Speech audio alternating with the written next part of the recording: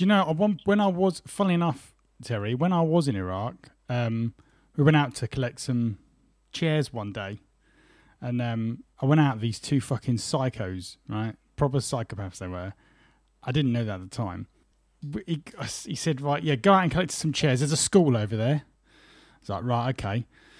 So we went to this school, and as we get there, I'm looking through, all the stuff's been ransacked anyway. There was a couple of chairs. One was broken, like one had a hole in it. It's like patch-upable. We're sort of like, oh, maybe we'll drag these through and that sort of thing.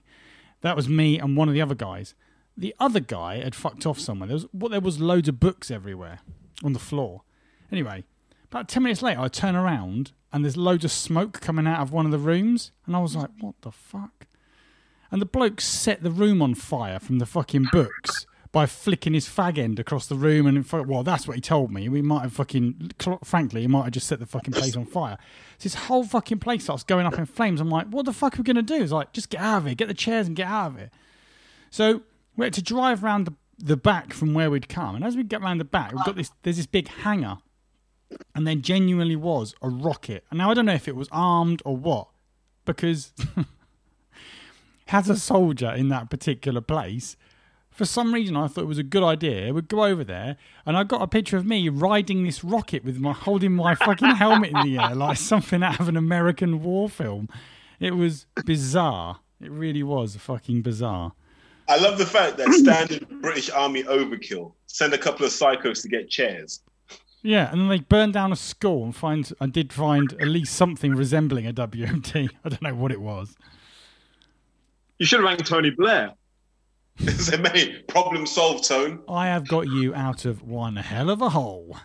And then as you go to ring him, your mate's just flicking a fag butt towards it in slow motion. No.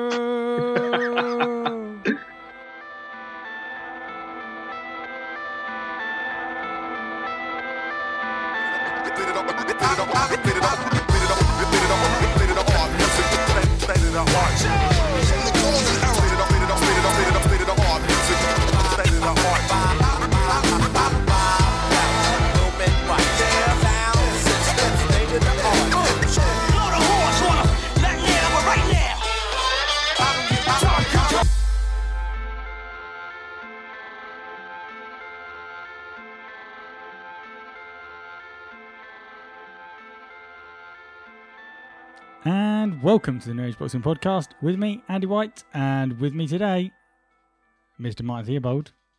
Yo! Or, according to the Zoom chat, Pink Tyson's Dildo. And I am going to update my Zoom name, but I'm going to do it audibly rather than on Zoom for the benefit of the listeners. Okay. As we go along. And that laugh is Mr. Terry Chapandama. Or, as the Zoom name calls him, Buglioni's Logic.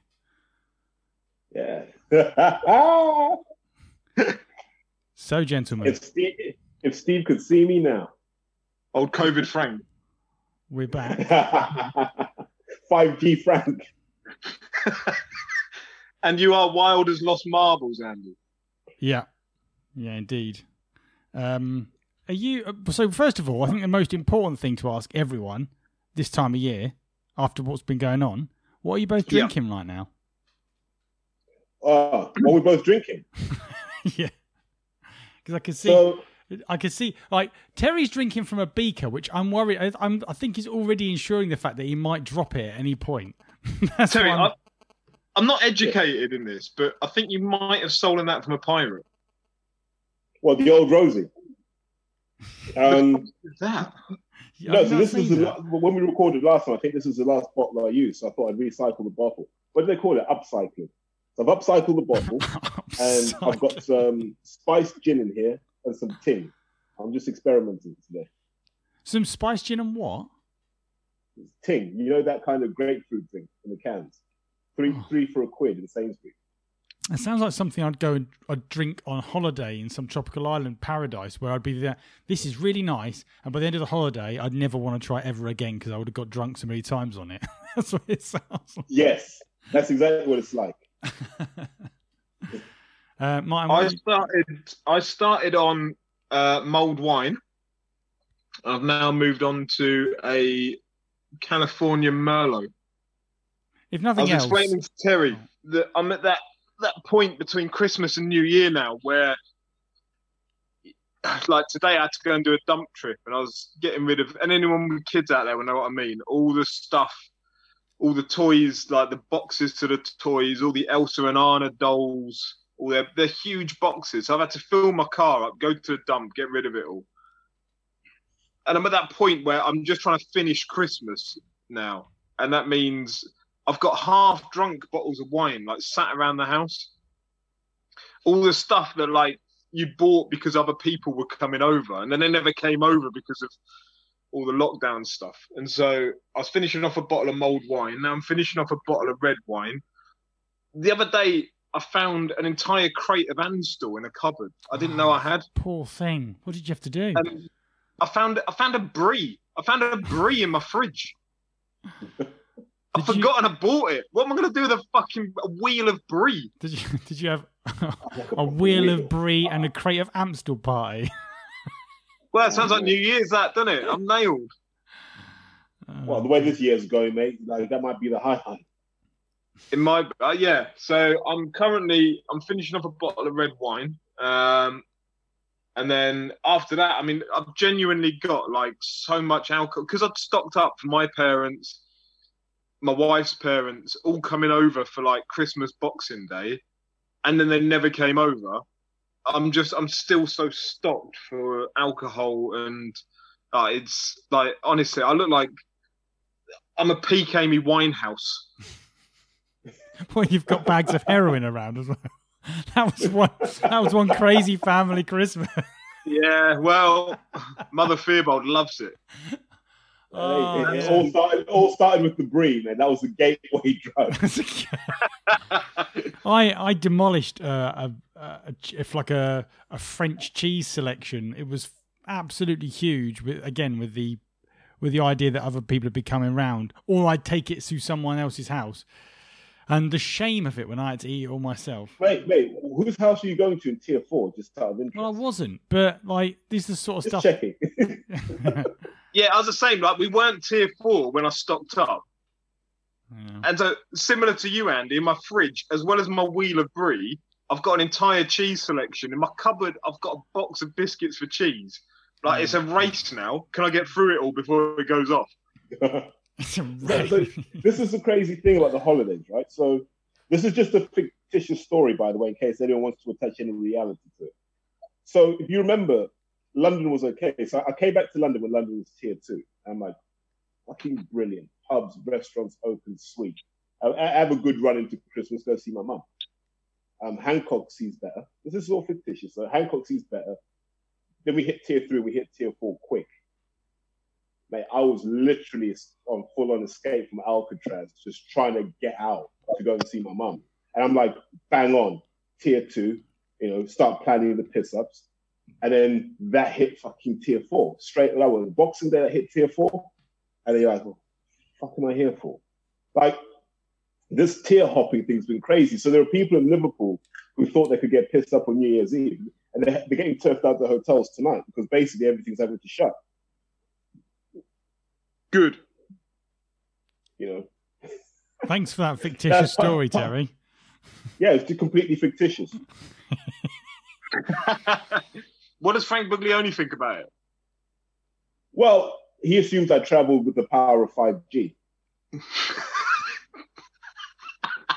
Are you going to explain to me what Buglioni's logic means? So, Buglioni, like, anyone who's listened to us before knows there's a friction around Buglioni that I always enjoyed his boxing, and, I have a semi-personal relationship to him. Whereas Terry always wanted Yard to fight him, and there's all that, right? Put that aside for 2 seconds. Buglioni seems to have lost the fucking plot over COVID. Like, has lost the plot. And he's not a COVID denier, I don't think, in that he sort of acknowledges that it's a real thing, but he's willing to die on the hill of fuck COVID, like, let's carry on with normal life. Die on the hill. So Buglioni, The weird thing is, if you remember his whole career, they used to talk about how intellectual and how educated he was, right? And The white guy. The white guy. To shit. Yeah. Oh man, I feel for him because he's getting dragged. This is the sort of dragging he should have got for ducking Yah. So for me, I'm just sat back doing popcorn ready. I'm like, yes. The problem that he's got is that he engages with everyone, and that digs a bigger hole. Whereas if he'd have shut up about it maybe a couple of months back, I think you could maybe give it a pass. But the other day, Craig Scott found a tweet where you start to worry about the sanity of a man when he starts trying to correct somebody for spelling the word thick wrong, but they hadn't spelt it wrong. They spelt it correctly. Well, how was and so he quotes, you know, when you quote tweet someone, you're trying to be like a grammar Nazi and you put like thick, but they hadn't fucking spelt it wrong in the first instance. Oh mate. But was his you need to rein it in. Was his corrective spelling the same as their spelling? Yes. Do you know what? I'll be honest with you. I'll tell you what I'd love to see at the moment. Matt Hancock, Miles Shinkwin, and Frank Buglioni on the Zoom. Shinkwin's lost it as well, isn't he? Man. Shinkwin's gone full Thatcherite Tory out of nowhere. Miles Shinkwin, former English light heavyweight champion, he started earlier going on about England needs to start selling the Oxford vaccine. Like, selling it to other countries, because why should we kind of be at a deficit for developing it? I don't think he understood that the British government had funded £5 million worth of the research for it.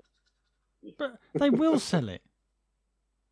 They will sell it, won't they? I mean, they might give priority to the British government, but they will sell it, right? But the thing is, I'm not unless I'm missing something. It's quite hard to sell because you can only sell it to countries that can store it at like minus 100 degrees, or is it minus 70? So actually, there's only a few countries with the infrastructure to actually manage the vaccine.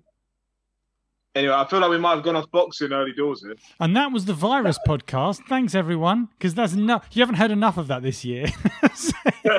it's some fucking COVID shit. Yes. The tin used for all the hats in this discussion was provided from Cornwall, thank you, which is now in tier 3. Calm as a bitch. Is it? They got promoted? Yeah. Oh, that was well happy with that. I was looking for tier 2 locations in case I decided to fictitiously migrate, and I don't think there are any left. What about Isle of Wight? That was tier 2, wasn't it? Tier 3 now. It's only the Isles of Scilly. Fucking hell, no one's going there. Shout out to our Isles of Scilly listeners. Or half of them. Okay, so just to sort of fill listeners in, just a quick one. This is being obviously recorded remotely, so any problems with sound, tell it to somebody else because I'm not interested. We've done it. I've done my best. The second part is that I was kind of strictly refused an agenda. It was not something they wanted to be pinned in with. So, no, I wouldn't say that. You were allowed an agenda if you composed one. Mate, you've known we were doing this for a week. Yeah. Don't put it on us. The way I see it is, I know what I want to talk about. Martin, do you know what you want to talk about? No, I've no idea, but I'll join in. Andy? Well, I've got one thing on the agenda, and then I've drawn like an onion, like as a doodle. What kind of onion? It's like I don't really know actually. It looks like a spring onion, red onion, a white onion with a spring onion's maybe top. Maybe it's more of a leaf. I don't know. That looks like a. Nah, you know those old.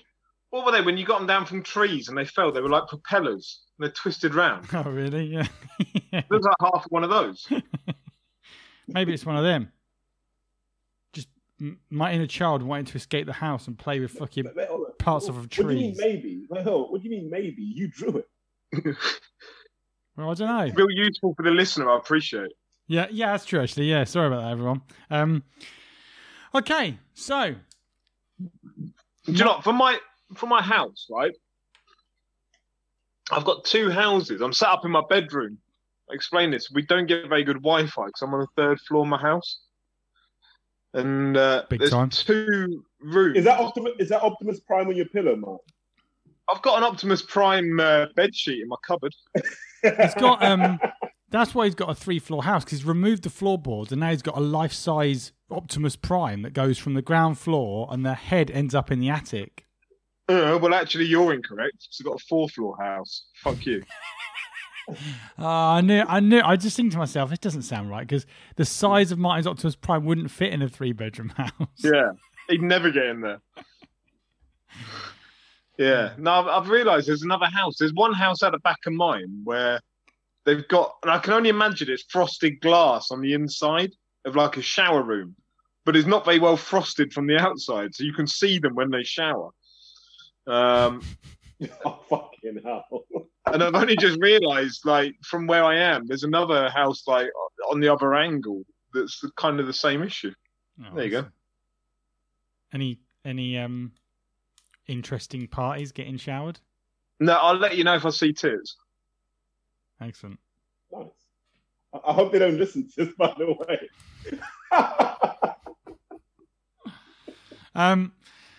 Okay, so is there anything... What I was going to start with, what has so we've had a year of interrupted and disrupted boxing, but at the very start of the year, up until March, things were still being ignored up until the point they were forced to stop. I wanted to discuss not so much the fight itself, but the fallout that we haven't discussed in the year almost gone since Wilder Fury. So there's 2 points before we start on that. Yeah. Was February, March time, about the time when Hearn did that interview saying, this virus, it might cause issues, but it's survival of the fittest. and if you remember, he was talking so tough, wasn't he? Yep. We're going ahead with all of our shows. We're not cancelling anything. Yes. That was when he rescheduled. He rescheduled White Povetkin, wasn't it, for like a few weeks down the line, or was it Usyk Chisora? One of the two. Yeah, and he was just talking so tough. And the thing is, like, we're watching what's happening in the world, going, I don't think it's going to be boxing. And then the rugby stopped, and the football stopped, and Hearn's still like, no, boxing's still going to carry on in your life. But he was talking in like business sense of, will Frank Warren survive it? They haven't got much money in the bank. It's survival of the fittest. Well, those words are pretty great now, haven't they? Have many thousand dead. Cheers, Eddie. Yeah, but I felt when asking about that because And anyway, Frank Brulioni probably puts it down to the flu, so it's fine. I was listening to an interview with him the other day, and it was a little bit after that, and that's when he was like, we don't know what we're going to do. He sounded all sort of... Then he was concerned. He was a concerned member of the public. Oh, yeah. Hopefully we'll going to give out free tickets to the NHS for when they return. No, he didn't. That wasn't the particular interview, but I also remember. Was it not? Because that was one of the interviews, wasn't it? Where Matchroom were going to give out free tickets to the NHS for when they return to having fans in venues. And then the NHS never got any for Joshua versus Pulev. A lot of boxers seem to be key workers based on that crowd. Yeah. So it's really fortunate for both Declan Rice and Floyd Mayweather that they managed to get tickets via StubHub on that, or AXS via that ticketing queuing system, because a lot of people never got them. I think Mayweather's a registered nurse. That's why I gave up boxing. So there were no tickets to the NHS, but congratulations, you let in Floyd Mayweather and his gang of like 25 hangers-on. Fucking brilliant. I think Mayweather's occupation, I think he just said Secretary of Defense. And I'm just like, you must be a key worker. I love it, because when I called this out on Twitter, someone was like, just Floyd goes wherever he wants. They were like, why you like, no, that's not the point. It's not the point that Floyd Mayweather shouldn't be in that building. The point is that you've said the NHS can't come because it's not business as usual, and I don't have any tickets. Every ticket has to be distributed via AXS, via StubHub. That's the issue, is that if you're going to sit and like brazenly bullshit your way through it, then you really need to ask Sky not to let their cameras film Floyd Mayweather and his mates walking into the arena. Well, which then turned into the Mayweather show. Now, I want to talk about grifting later on, because I think 2020 has been the year of the grift. But that Mayweather grift was genius, right? Show up, all expenses paid trip to the UK. You know you're going to fight Logan Paul, and then just make a Joshua fight all about Mayweather. And I'm like, hold on, this guy's got a couple of million quid's worth of promotion and marketing for nothing. I was like, Mayweather's the king of the grift as far as I'm concerned. He just knows how to take money off people. But going back to my original point, and I can't remember what my point 1 was, but point 2, I cannot believe Wilder Fury was this year. It does feel like an eternity ago, doesn't it? There's been a madness. whole fucking meltdown since then. I've been locked down 7 different times since then. But bizarrely, we've been free to roam around and have a night out of the pub, which also doesn't feel like this year. That feels like 10 years ago. We've played about 7 football league games. Yeah. We weren't allowed to see our family, but we were allowed to share a field with like 30 blokes. Yeah, you're allowed to fucking man mark someone at a corner. Fucking an old deer. Brilliant. Yeah, bizarre. At least the rules are consistent. Yeah. So what was your question? So about the... So let's take ourselves back to that initial, the fallout of the fight. So you've got his corner man banished outside of his changing room, sat on the naughty step because he's a traitor. I've heard at least one interview where he's called him a traitor. No, but at the time he wasn't a traitor. If you remember, at the time he got rid of Breland because he said no one should be throwing the towel in. He disregarded orders. The traitor thing came later when they started talking, when they were just picking excuses out of a bucket, basically. But then there was, on that line of thought, there was quite a few excuses that have since come out. But for a long time, he didn't say anything, did he? He just remained sort of silent, and then he came out that mad video. Whereas, yes, I've got an issue with those that pick him out for being silent. Disregard the video for now. Then that video never came out. I know that's difficult because it was lunacy. But why should boxers have to talk when they haven't got anything lined up? And I realise that, like, say for instance, small hall boxers. We've said before we'd encourage them to keep reminding you that they're a boxer in between fights, because a lot of them are guilty of not trying to push themselves as a boxer 365 days a year. We know Wilder's a boxer.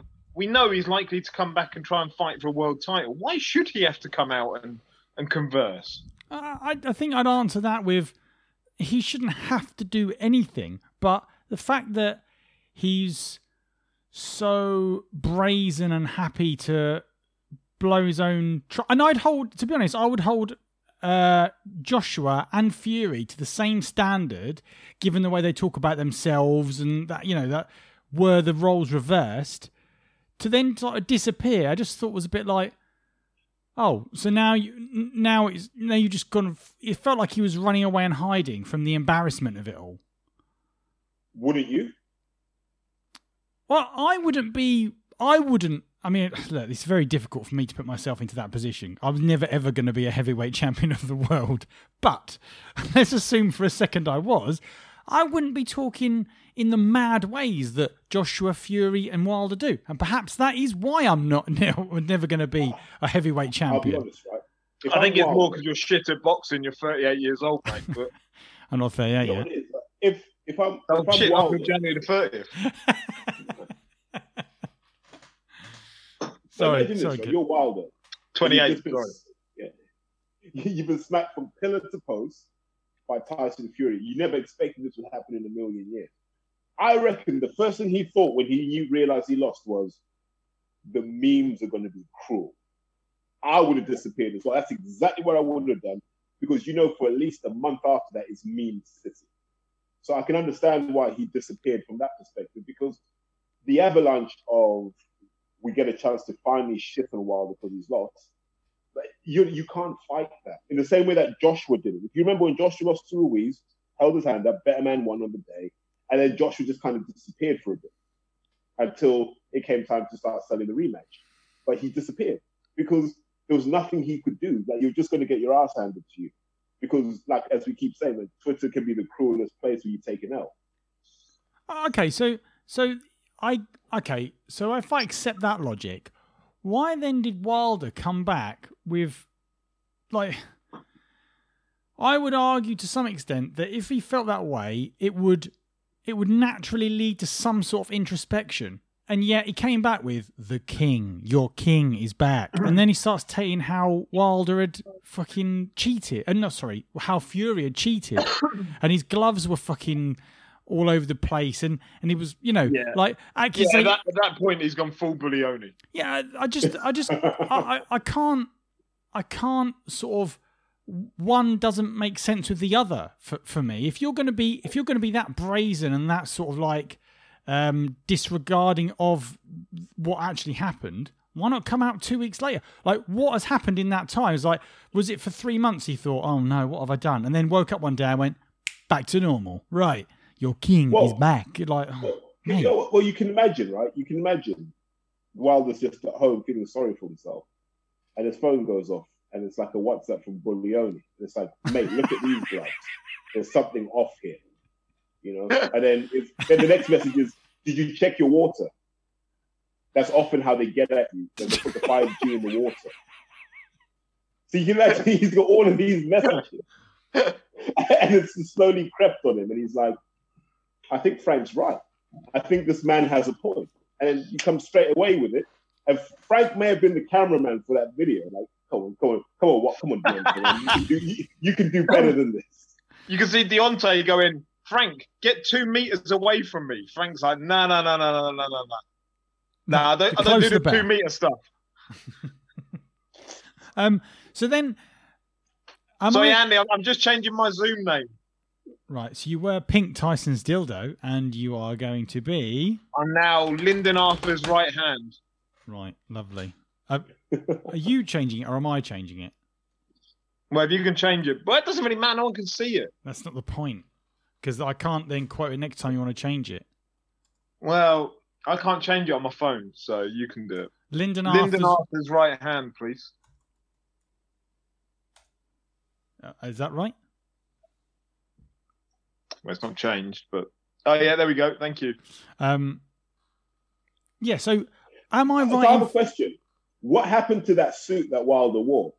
I can imagine he kicked the shit out of it. Do you remember the film American Gangster, when Frank Lucas got caught in the fur coat, and he goes home and he says, "Hey, shit." Mate, I'd imagine if he kicked the shit out of it, it'd have broken his foot. Imagine how much you could sell that suit for now at auction. Who would have that? I'm like, mate, that's just it's bad luck. Do you know what it genuinely reminded me of? Right, I went to school, my middle school. Andy, you know Stanton Middle, right? Yeah. And there was a disco once, and my dad, Andy, you can also back this up. My dad likes to make quirky shit inventions, right? He made me out of polystyrene, pretty much all polystyrene, this like RoboCop style outfit, but inside of it he put a load of LED lights. And in the hand, he'd made a switch that turned on these LED lights or turned them off. And so I'm like 12 years old, rocking up to a school disco in like a polystyrene RoboCop outfit. And if I pressed the button, these lights came on around the eyes and the hands. I looked like a fucking shit white Deontay Wilder. It was amazing. Could you not dance because you were too tired? You what, say? Could you not dance because you were too tired after carrying the suit all that way? I had to walk from the car to the hall, and that was it. I was fine. Sitting down on one of the chairs. I can't dance, lads. I'm absolutely wasted. Oh, just at the tuck shop for the rest of it. Do you know what I can see happening? I could see Fury coming out for their third fight in a suit like that. Well, wouldn't this that is be the amazing? thing. If Tyson then bought it and then wore it to the ring, how brilliant would that be? That would be such. That would be the biggest fucking piss take you could ever. And the fact that it'd be so ill-fitting, Yeah. you'd have to squeeze into it. Oh, imagine how much that would wreck Deontay's head if he. Who was the rapper that walked Wilder to the ring? Oh, fuck no. I don't know. Wasn't it just his mate? Like, I think his mate just, whatever was in his head, he just let out. Like, it didn't seem to be well planned. Like, there was definitely no rehearsal for that. Well, you can pay him enough; he'll come and do the ring walk for Fury. Wait, Andy, you were an MC once. Say that again, sorry? You were an MC once. That's all right. I was telling Martin, shall I tell him the story? Yeah, because it is fucking amazing. The payoff to this story is that you got cunted off by a lot of 13-year-old children. Makes it even better. So my mate said to me, we were about 15 years old, 16 years old, and he went, I'm gonna be a DJ. I was like, right, okay, good for you. He said, will you come and support me? I said, yeah, well, I don't mind, mate. I'll come down and help you out, like just to be there for moral support. And he said, you can be the MC. And I genuinely, I mean, it's not like I was some, brought up in the Bronx or frankly was in touch in any way to the gritty side of street life when I was growing up. So as far as I was concerned, an MC was the master of ceremonies, and I expected to turn up in a tuxedo and introduce people to the whatever. That wasn't what I expected. What I actually expected was to just turn up and support him until he said you could be the MC. So he said, I'm going to be DJ Devil and you could be MC Angel. And I was like, this doesn't sound good at all. I know. This is bad already. So I was like, right, okay, fine. So then anyway, he doesn't say anything more to me than it's going to be at this youth club, right? For 13, and it's a 13-year-old's birthday party. So I turn up to this birthday party, and he's changed his name without telling me anything to DJ Trax, right? So he's DJ Trax, and I'm MC Angel for no fucking reason whatsoever. It's not DJ Trax with an X. It was DJ Trax with 2 X's, actually. 2 X's. Of course. And so he's DJ Trax and MC Angel. We've got these T-shirts that he's made up for us. I have no idea why I'm MC Angel at this point.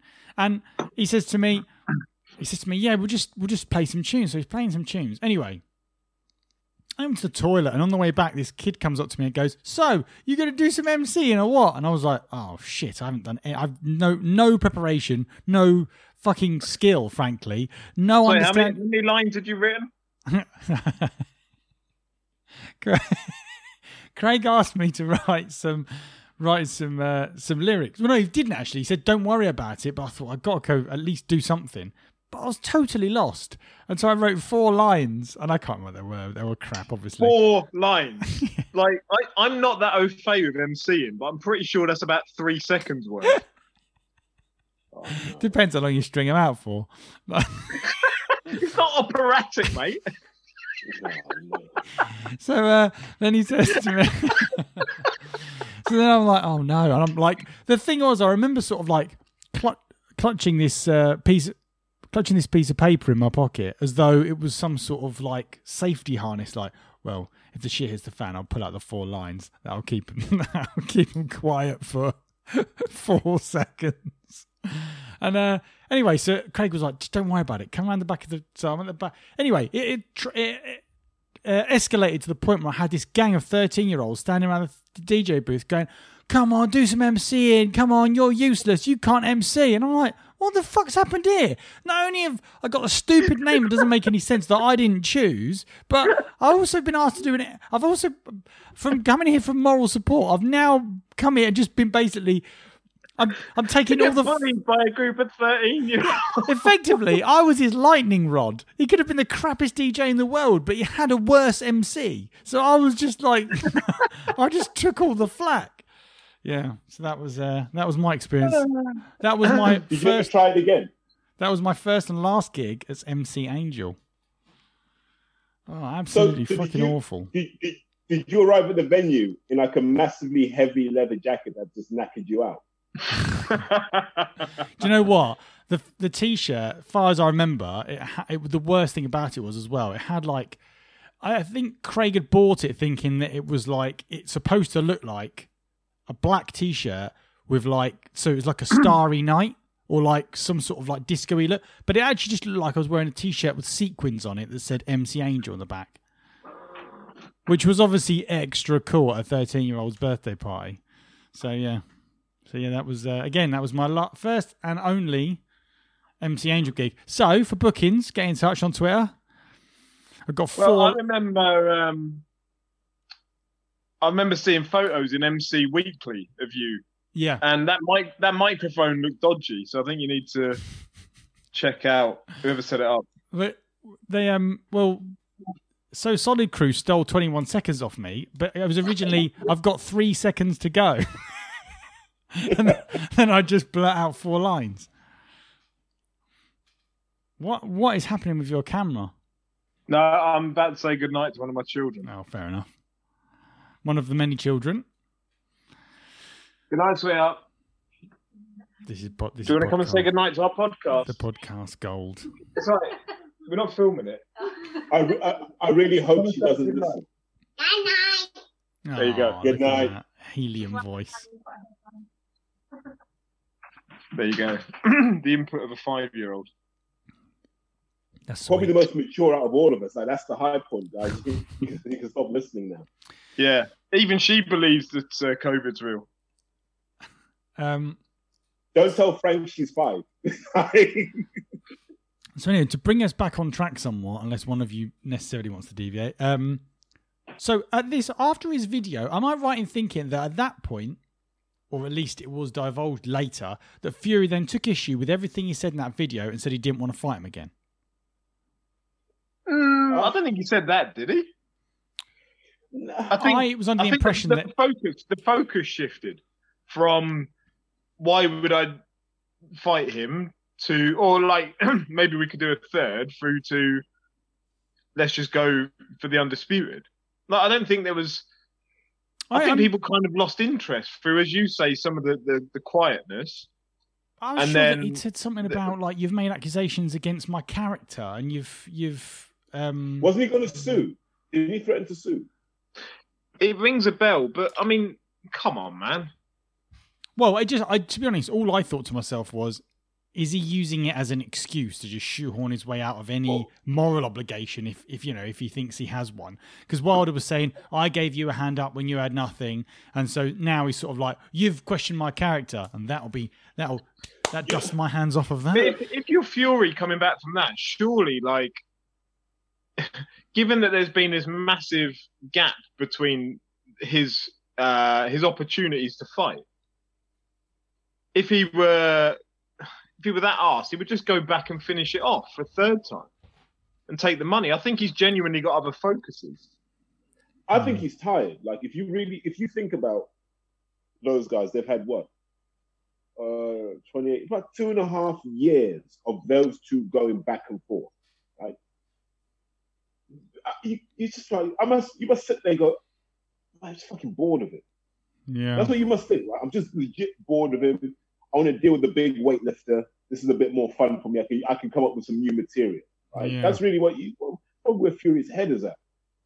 And I think we've talked about it on previous episodes.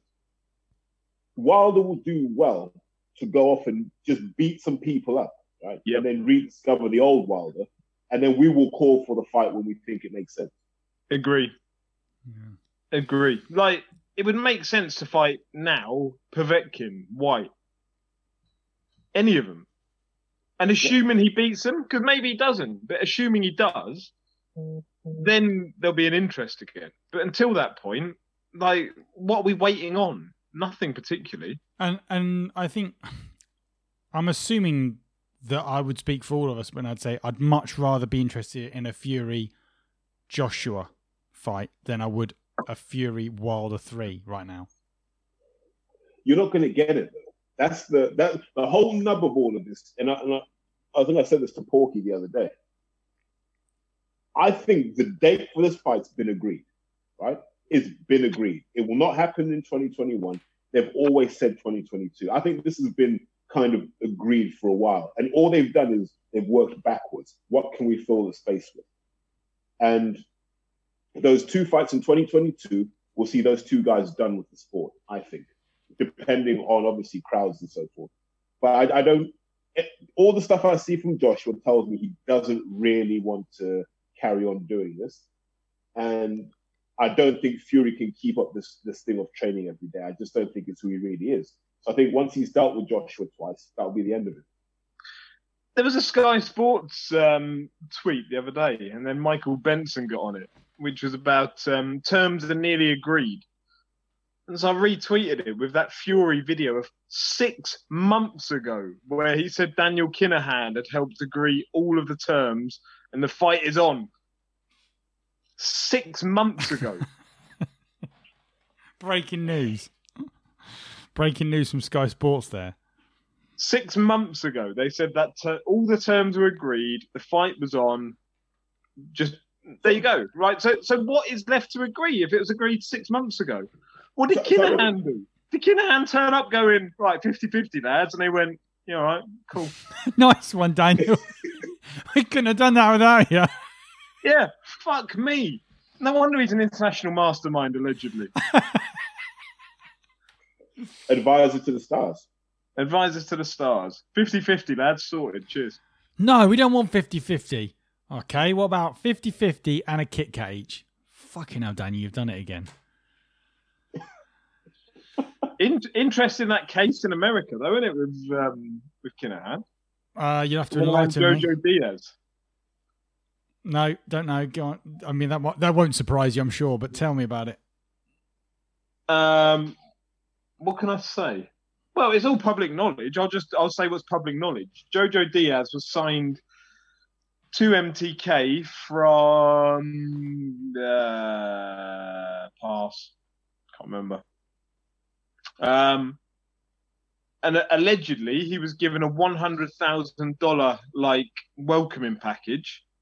And so the lot that lost him to MTK are now taking them to court under the RICO Act. So I don't know if you're aware of what the RICO Act is. No. Okay. Racketeer Influenced and Corrupt Organisation Act. Ooh, okay. So there you go. Your ears are perked up now, aren't they? No ambiguity. No ambiguity in what those charges might involve. Yeah. So they've taken MTK to court in America and have invited Kinahan. They basically said they don't believe Kinahan is separated from MTK. So they have named him and said he's one of the people they want to have as a witness and to testify. And they're happy for him to do so via video call because they've said that they believe he's in Dubai, but MTK has presence in the US for basically, I think it's not the legal term, but poaching one of their fighters, Jojo Diaz. Don't they call that tortious interference? You what, so? I think they call it tortious interference in America, don't they? I've no idea. Well, I would call it poaching. If I was going to name it over here, it'd be called poaching. But yeah, so they're doing this full. They're taking it through the court process. It's an ex-US Marine who's the lawyer, who's going through it. It's like, I didn't give a fuck. Why would I give a fuck about who it is that I'm taking through the process? Okay.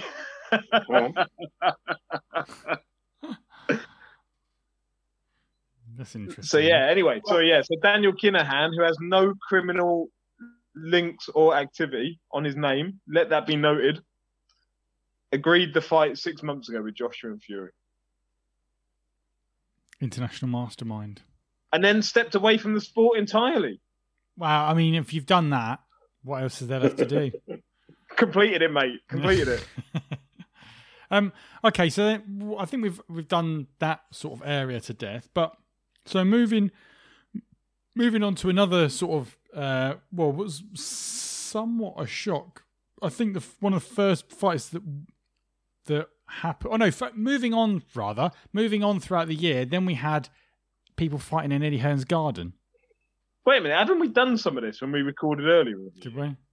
Did we talk about White getting knocked out? I can't remember.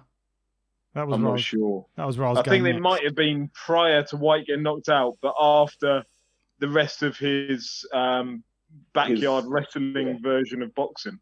Fight camp. Okay. Oh no! So that fight camp, right?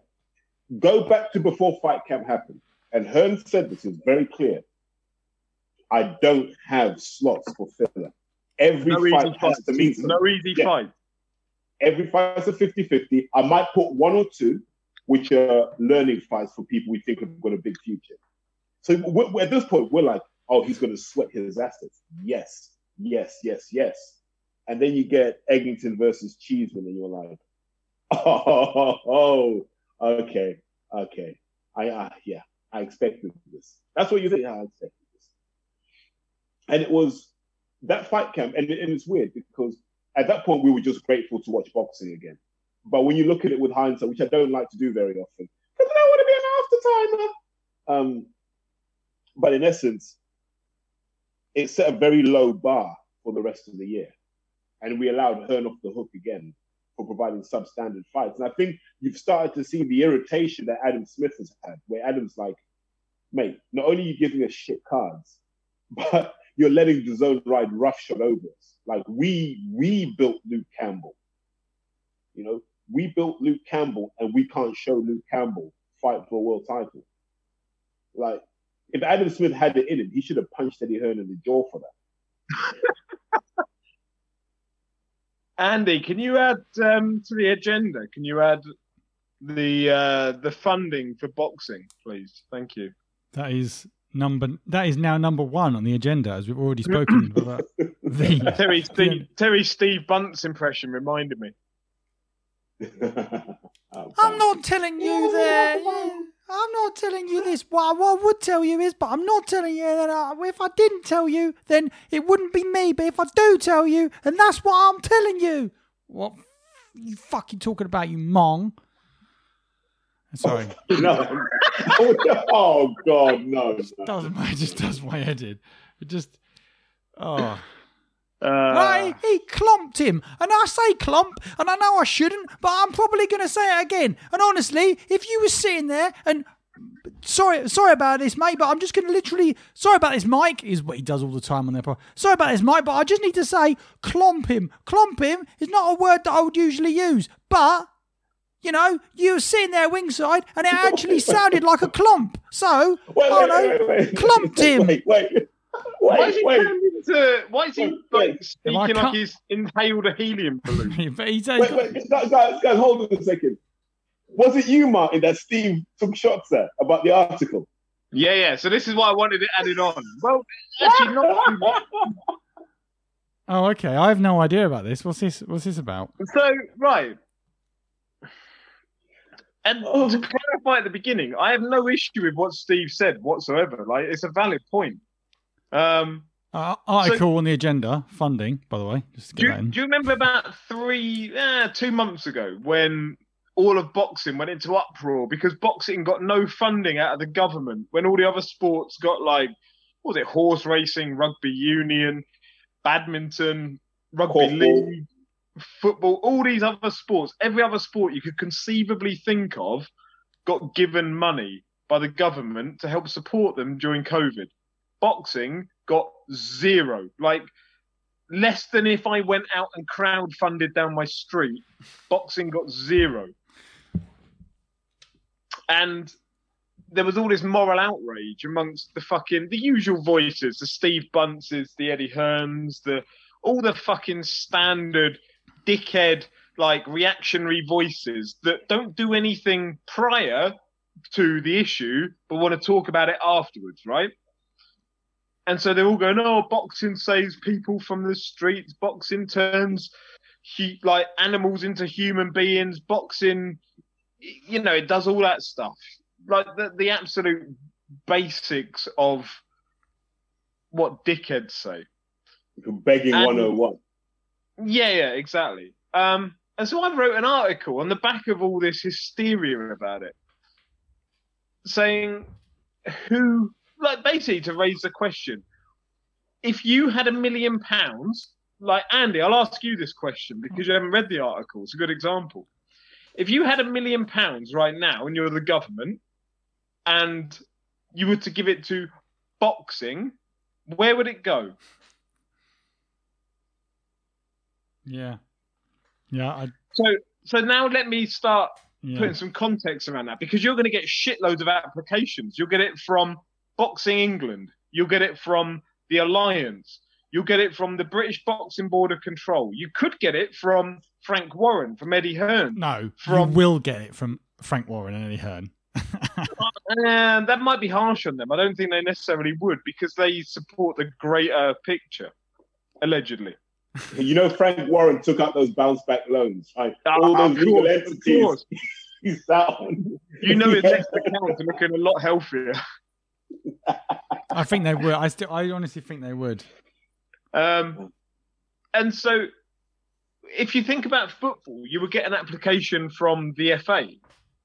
If you think about boxing, like you've got in the professional side, you could say you'd get it from the British Boxing Board of Control, or you could get it from BIBA. If you think the amateur side, you could get it from GB. You could get it from Boxing England. You could get it from the Alliance. That's Boxing 5 Scotland, different bodies. Boxing Wales. Yes, that's 6 different bodies before you've even gone into the children of those bodies. And so the article was about, look, boxing has no fucking governance, no proper governance. And so therefore, until you get your house in order, you don't deserve a penny. Because where would you give it? And it would just, it would be like, you know, when someone's nan dies and then you end up with 4 children just squabbling about where the will's going to go. And like every one of them just starts throwing dirt at the other one just to try and get a little bit more money out of it. It would be like that. Boxing doesn't deserve it until it can govern itself properly. And I wrote this article and then Steve Bunce jumped on it saying, it's bollocks, it's this, that. He's never written for an editor. No, that's true. That's fair. I mean, no, I haven't. Oh, right, because editors are always the pinnacle of fucking... a paragon of virtue who will iron out your every fucking mistake. I have written for the Boxing News before, which is the same place that Steve writes some of his articles. But Steve loves having a boss, man. You got to understand that. Steve loves having a boss. He can't understand the notion of someone being independent and self-made and doing things. So I write things for a bit of a laugh for myself every now and then as a cathartic process, just to get things out of my head, which is what that whole funding thing around boxing should get money. No, you fucking idiot. You fucking massive idiot. It doesn't deserve money if it can't govern itself properly, because where would that money go? Where would it feed into? It's probably a bit vitriolic, but still, nevertheless, I'd still stand by it, in that I'd also stand by that argument, because boxing doesn't even want to be governed either. It makes no effort to try and be governed because they like being splintered. They like all of the advantages that it gives them to be this sort of like independent, difficult to pin down, to regulate, and all that sort of stuff. That's what tends to be what, you know, that boxing it takes advantage of. So then, if it got governed properly, it gets shut down. No. But if you notice, right, you can't really launder money through rugby, and you can't really launder money through football. Yep. You know, because they're governed and there's transparency and people ask questions. Yep. I'm not saying people launder money through boxing, but if I was a guy who wanted to launder some money, I might want to take a look at boxing. What, for a sport that only deals with cash in hand transactions? One of the last industries in this country post-COVID that still will do cash transactions. Yeah, outside of drug dealing, it's probably the best way to launder money. I remember when Terry found a money launderer outside of venue and got 2 tickets for £10. That's what. But you wanted Davis. That bloke just all he cared about was getting cash through the door. Even if he had to pay like 90p on the pound, he was just getting cash through the door. He had to pay booking fees higher than that. So yeah, like that was what the Steve Bunce reference was that he slated the article. I've no issue with that. Cool. He didn't acknowledge the issue, which is he's old school. He's like, oh, boxing deserves money because it takes kids off the street that were otherwise going to become fucking arms dealers. They were going to become this, that, and the other. They were going to go and stab people. They never did that because of boxing. Cool. I hate that narrative. I fucking hate that narrative. Because football just takes kids from the upper classes and turns them into footballers, doesn't it? Yeah, look, like boxing's a fantastic sport and it does great things, but this notion that boxing gyms reduce crime rates by 50% is nonsense. Show me the stats. Well, it's just in simple terms, I'll tell you what boxing is. It's a bunch of insecure guys with grey hair who then go, I can get the government to pay for me to live out my hobby. I can run a gym, the government will pay for it, I can get a little wage for myself, and I can be here training, and I can have my mates come over, and we can sit there, we can eat biscuits and talk about the old days. I need to go and get some more wine, so you two carry on. Yeah. So Andy, just by way of context, what ended up happening was, and this, so the minutes from the England board meetings, the England boxing board meetings are freely available on their website. They never discussed the strategy for getting funding. They never said, how do we get funding? They never said, how do we approach the government? How do we lobby? If you remember, Anders, I don't know how close you were to it. As soon as they locked down football, the FA was straight on to the government, but we need money. Yeah. We're not going to be able to run for the next 6 months. They were proactive. Rugby, we're going to lose 50 million a year if the government don't help us. And that's the end of rugby. Boxing said nothing of the sort. And so when it came time to hand the money out, all these other sports had done their lobbying because they had found all the MPs who were friendly to their sport and they were doing the representation and they got money. Boxing would have had money had someone from the governing body on the amateur side come and said, this is how much money we need. They would have got money. No one even thought to do that. That's the problem with amateur boxing. Like I said, amateur boxing is a bunch of people who just don't want to stop being involved in boxing. That's it. It's not a serious sport in the sense of governance and structures. It's just a load of hobbyists that get together and let young men and women fight each other. And that's the sad part about it. See, I don't agree with Martin in that if it was governed properly, it'd be shut down tomorrow, I think was his quote. And I'll change him again.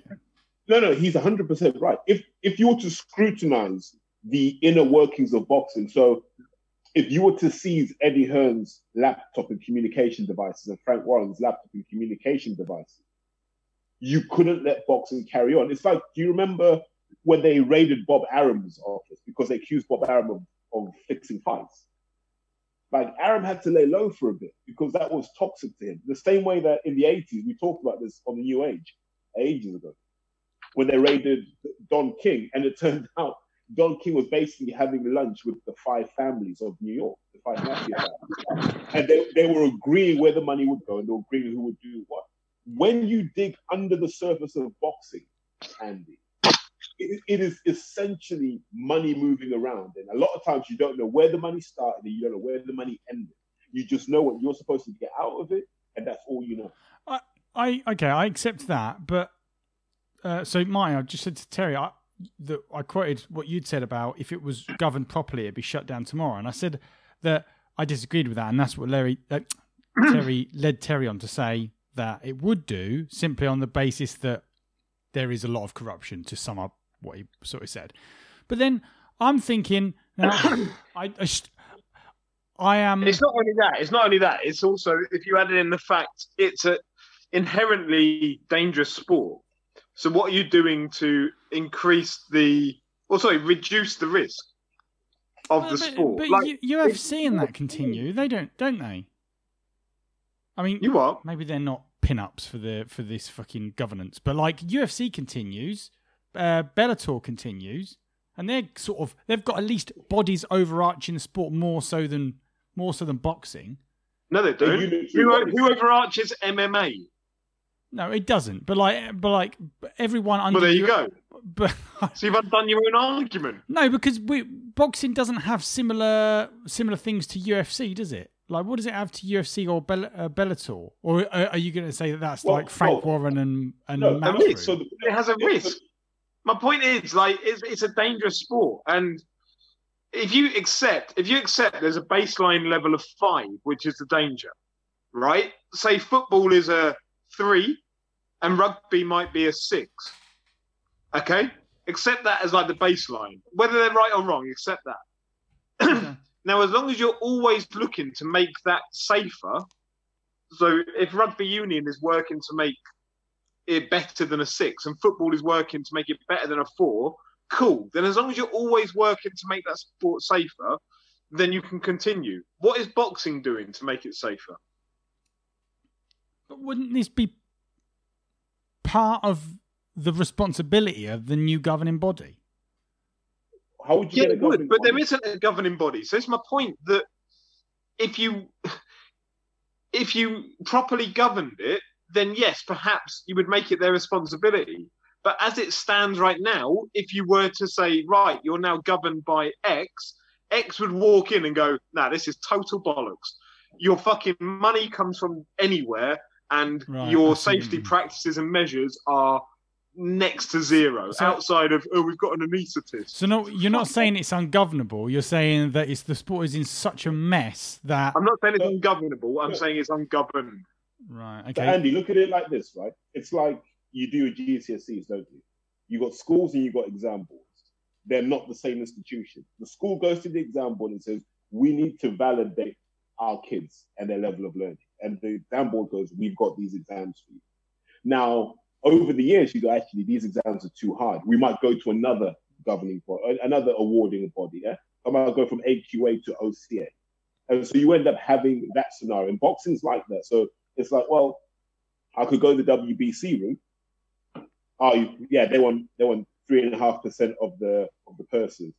Let me go I'll go the IBO route. No, well, they want 1.5%. So you have that until you have something like you have in football, where the governing body controls the participants and the validation process. Until you have that, boxing can't really be governed. It just seems to be that with that governance process, every boxer now, every high-profile... No, that's not quite true, but... like, high-profile boxers seem to find it as part of something like a part of their legacy that they want to introduce a new governing body. Like how hard Chris Eubank and fucking Joshua have been pushing the IBO. There may be others, but they're the two that mate, they're actually sanctioning bodies, so... Sorry.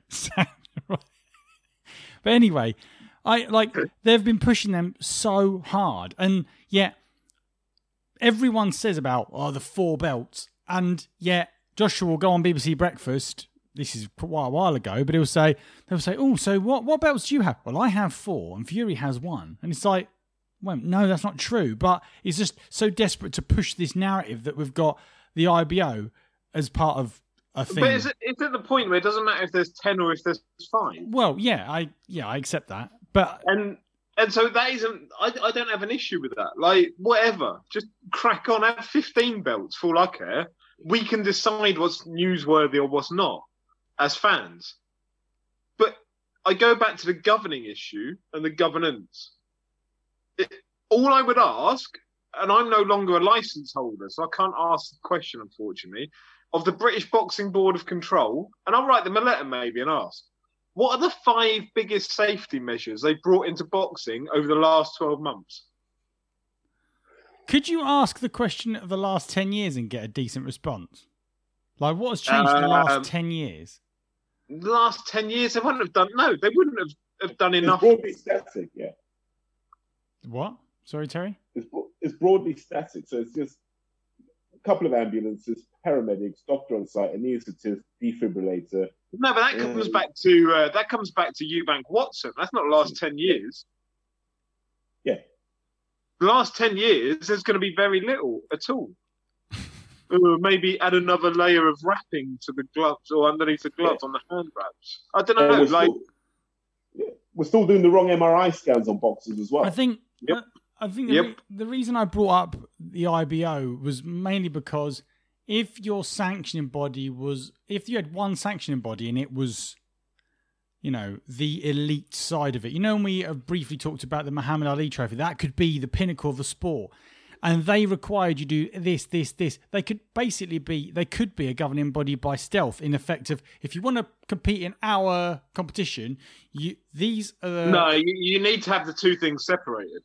You can't have them together. I'm not saying they should, but in lieu of in the absence of a government, but a sanctioning body could take the lead forward and say, right, we have to do this, and in order to compete for our competition, this. But because there's no what's the because ultimately their interest is, as long as you pay us X percentage, that's all their interest is. What is it Terry once put it as? Boxing is the aim of finding people with money and finding the quickest possible way to separate them from it. Yeah, that's the boxing grift. Well, Eddie Hearn was saying in a video the other day, wasn't he? He was like, well, if we have Joshua Fury, then it might be for no belts, because all the governing bodies, all the sanctioning bodies are going to say, we want our percentage. Then they're going to ask for like 20%. And frankly, what it was basically saying was, I'm not giving you all that money. If Eddie Hearn had the stones to do that, he would rack it up. Like, he shoot straight to Hall of Fame promoter immediately. If Hearn had the balls to go, Tyson, ditch your belt, AJ, ditch your belt, I will bring you guys 100 million each. Yep. If he had the balls to do that, we would never question him again. But sadly, we know what he's doing. He's just doing that posturing nonsense. Yeah. The clickbait. That's all it is. It's clickbait. He's got his little friendly outlet. The camera jockeys love him. And that's all that happens. And no one really interrogates that and goes, okay, so 2 months ago you said that you could do this with no belts. Where are we on? No one ever does that. There's no follow-up. Agreed. It's great sound bites. So I take it there's no, in terms of boxing's future, because coming full circle back to the funding argument, which is what led us here in the first place, for the same reason we won't be getting funding introduced into boxing, there's not likely we're going to get any proper governance or safety measures implemented anytime soon. No, and so when I go back to Steve Bunce, and as I say, he's got every right to question my article. And no, I don't write for an editor, I write for myself. Cool, no issue with that. What I would ask in return is that, given Steve Bunce has one of the biggest podcast platforms in the world, in the BBC, is why don't you do something that's worthwhile, for fuck's sake? Rather than go into Conor McGregor, Floyd Mayweather, why not ask questions about the RICO Act of Daniel Kinahan in America? Why not ask questions about the governance of the sport in the UK?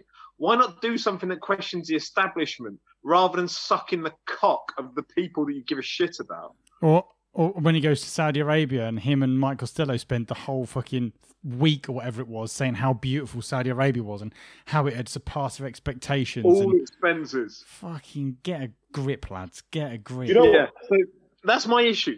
Not with the fact that he criticised my article, because that's cool. My article's there for criticism. What I would criticise is the fact that you use your platform to basically be a fluffer. That is the most perfect description of Steve Bunce. You know what? No, but you know what Steve Bunce is, right? Steve Bunce is a Belgian Malinois.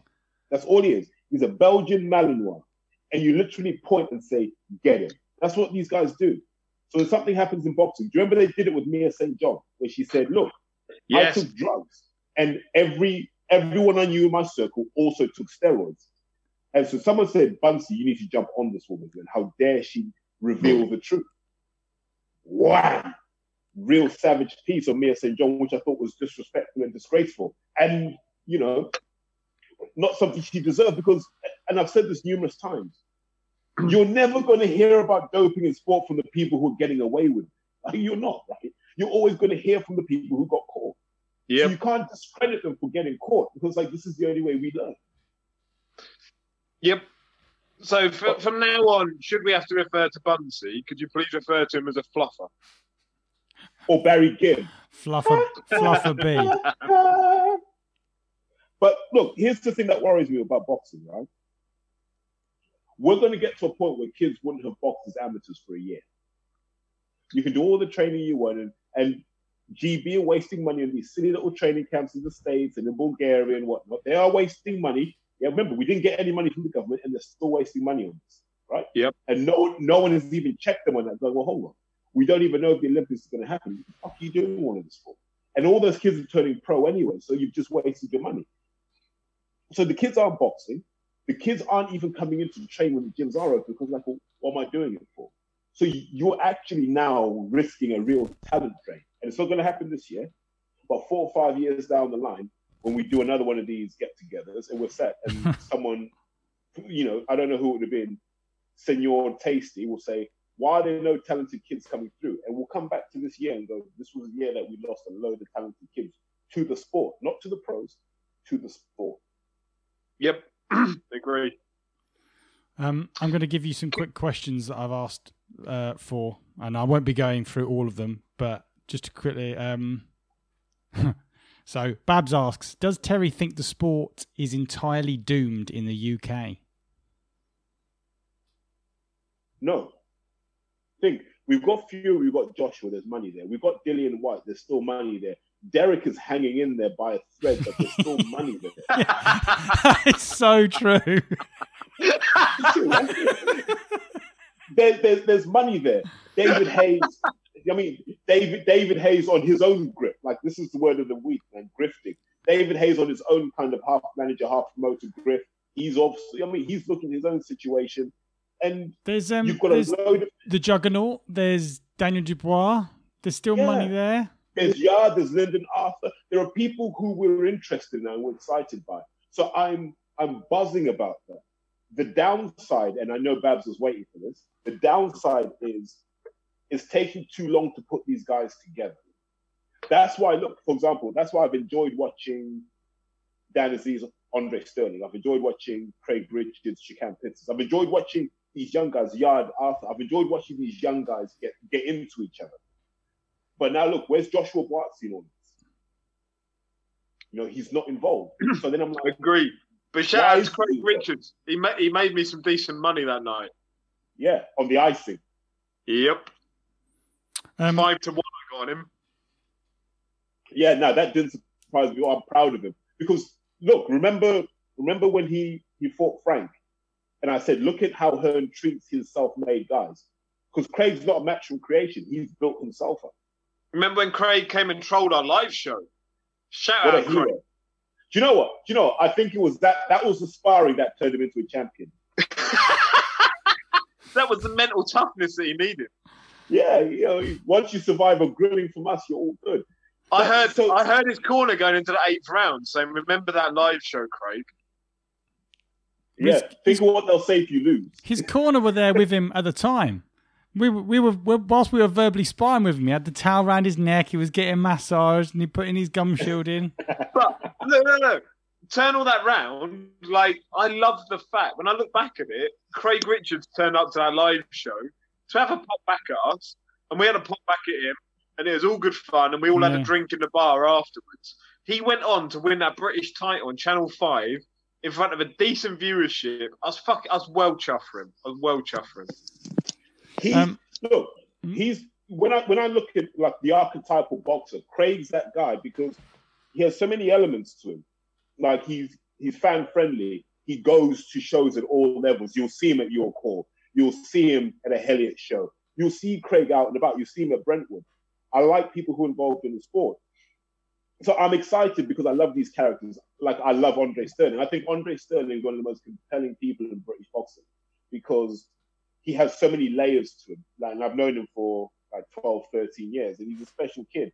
Dan Aziz, just the gentleman with maybe the most brutal punch. Like, look, he sparred George Groves. That was Groves' career done. He sparred Darren Till. Darren Till's career has never been the same. Dan Aziz is the Grim Reaper. Like, don't spar Dan Aziz. He is the Grim Reaper. No, don't tell them that, tell. But he's one of the greatest human beings I've met. Dan Aziz is a special man. Even guys like Adrian Martin. Look, Adrian Martin now is like, I'll fight anyone. A side, B side. I want to get stuck in. COVID's made people hungry again. Now, promoters, don't fuck it up. Like, I was watching Tommy Frank. Like, that was a compelling fight. I fought for Tommy. But what a compelling fight to watch a lad boxing with one arm. Yeah. And I'm like, oh. In a car park. And all the horns go, and I'm just like, there's so much good stuff happening in British boxing. It's getting ruined by the guys who are trying to basically rape it for their own benefit, like Hearn and Warren and so forth. They need to put their egos to the side and just go, we'll all make more money if we make these fights happen. Well, mate, do you remember when Warren put that fucking poster up saying Anthony Yard, Joshua Buatsi, Dillian White, yes, Joe Joyce, was it? I can't remember who he put him in against. Derek Chisora. Oh, it was Derek Chisora, Joe Joyce. Dillian Dubois. Yeah, that was it. And like he put all that up, and then the IFL interviews about 2 months later, and them going, fucking Hearn, ain't no mandatory anymore. And look, and see, this is the point. So I want to say, Babs, answer to your question. I'm excited about the talent we've got at the moment. I'm less excited about the people who are regulating how that talent. Well, do you know what you'd be excited about, right? If the Man City style owner came in and just went, fuck it, I've got £50 billion. You're all mine now. Now you'd be excited. But wasn't that what's supposed to happen with the billion for DAZN? That was America. That was America, to be fair. That's not the UK. I mean, are we can we put DAZN on the agenda? Because yeah. Right, but yeah, I mean, what that was about was America, and that never happened there. So your point is valid. But in the UK, if someone came in and said, "Look, I've got £50 billion. I'm going to buy your organisation and your organisation, and now you're all going to fight," then that works. As Terry says, there's enough talent there to make it a brilliant scene. What there isn't is enough talent to make it 2 brilliant scenes. All you need to do is invest in two of the best boxing stables in Britain and a couple of writers from WWE to concoct some storylines. And then you need a fluffer. Yes, you do. Yeah.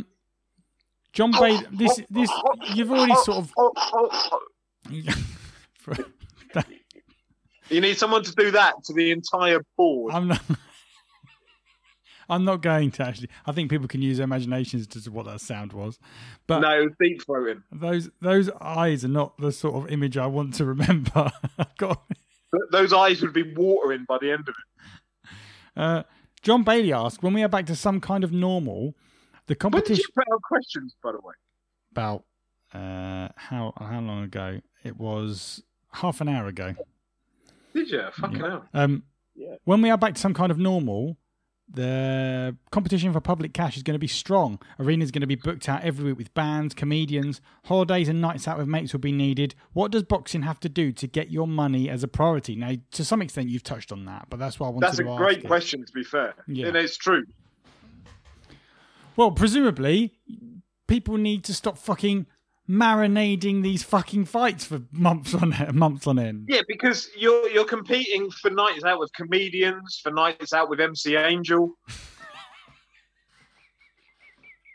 Well, you know, it's been such a lockdown that people want to hear those 4 lines again. They're just we're ready. Can I be brutally honest, right? That's my wings.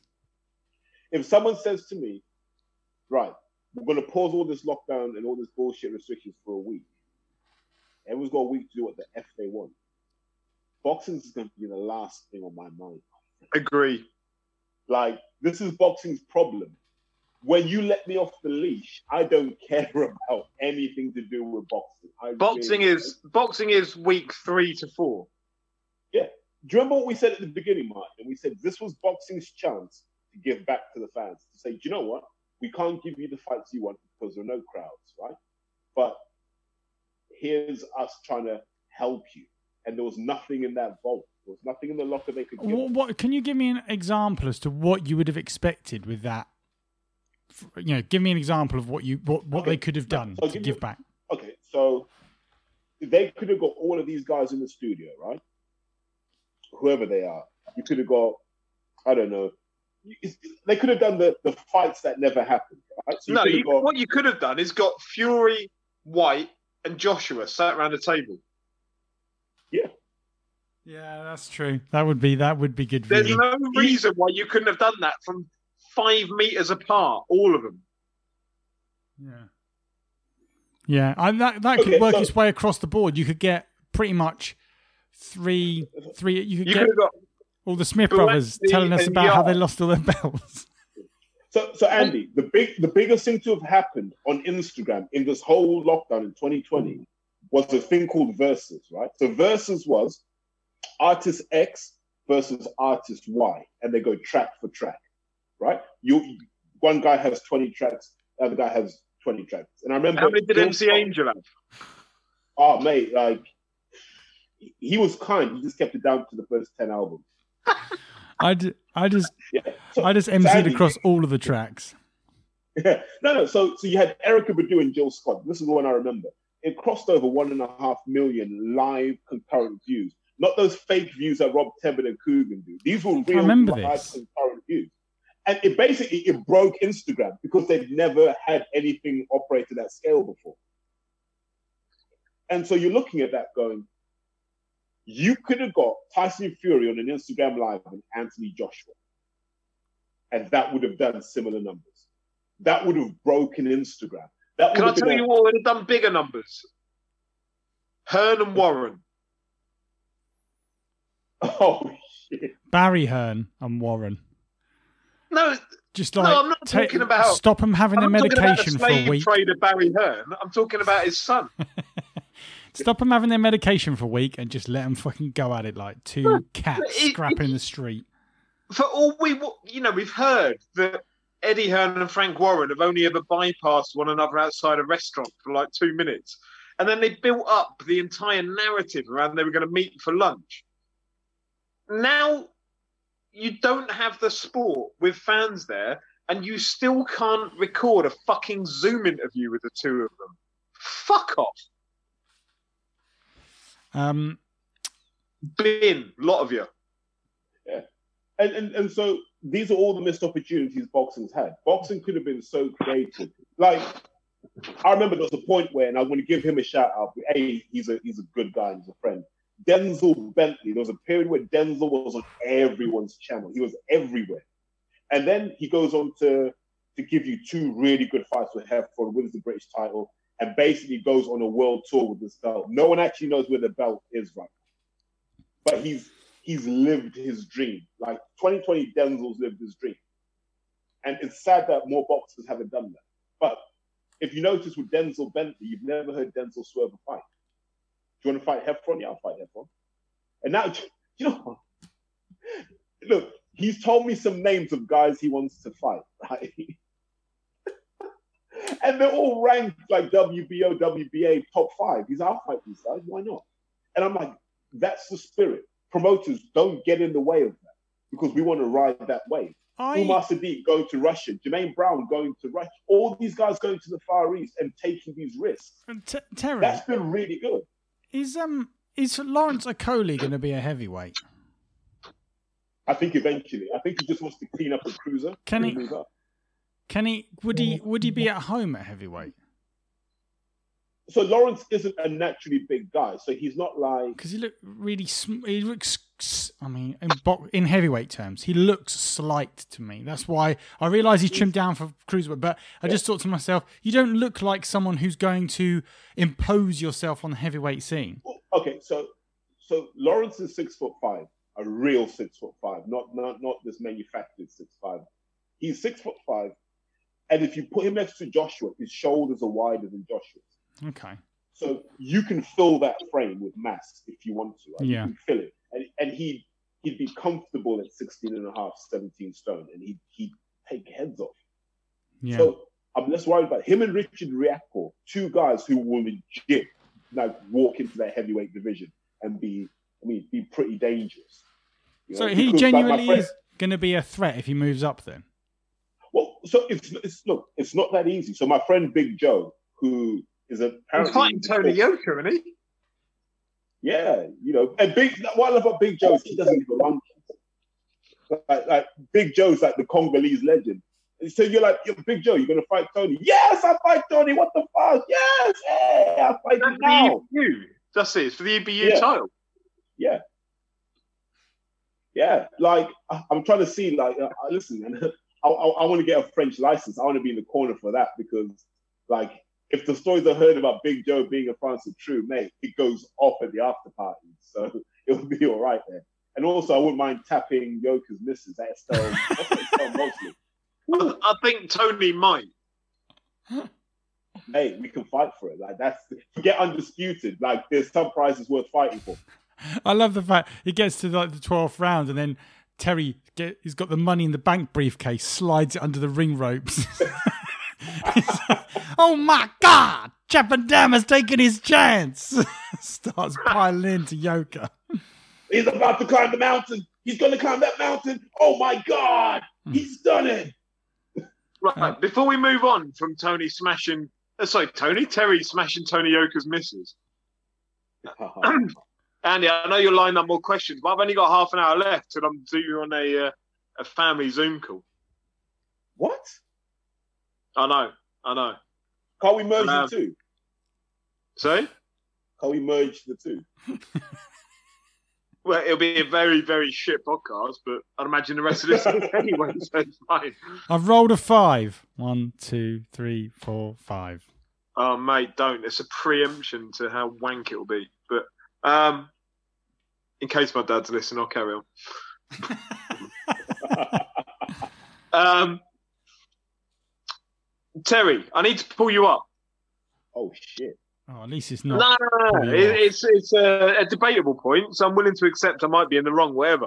But, I listen to all your podcasts. I listen to them because, shout out anyone who doesn't listen to them, subscribe to Highfield Boxing, subscribe to all of them because, they are the ones that I listen to. When they come out, I listen to them the next day.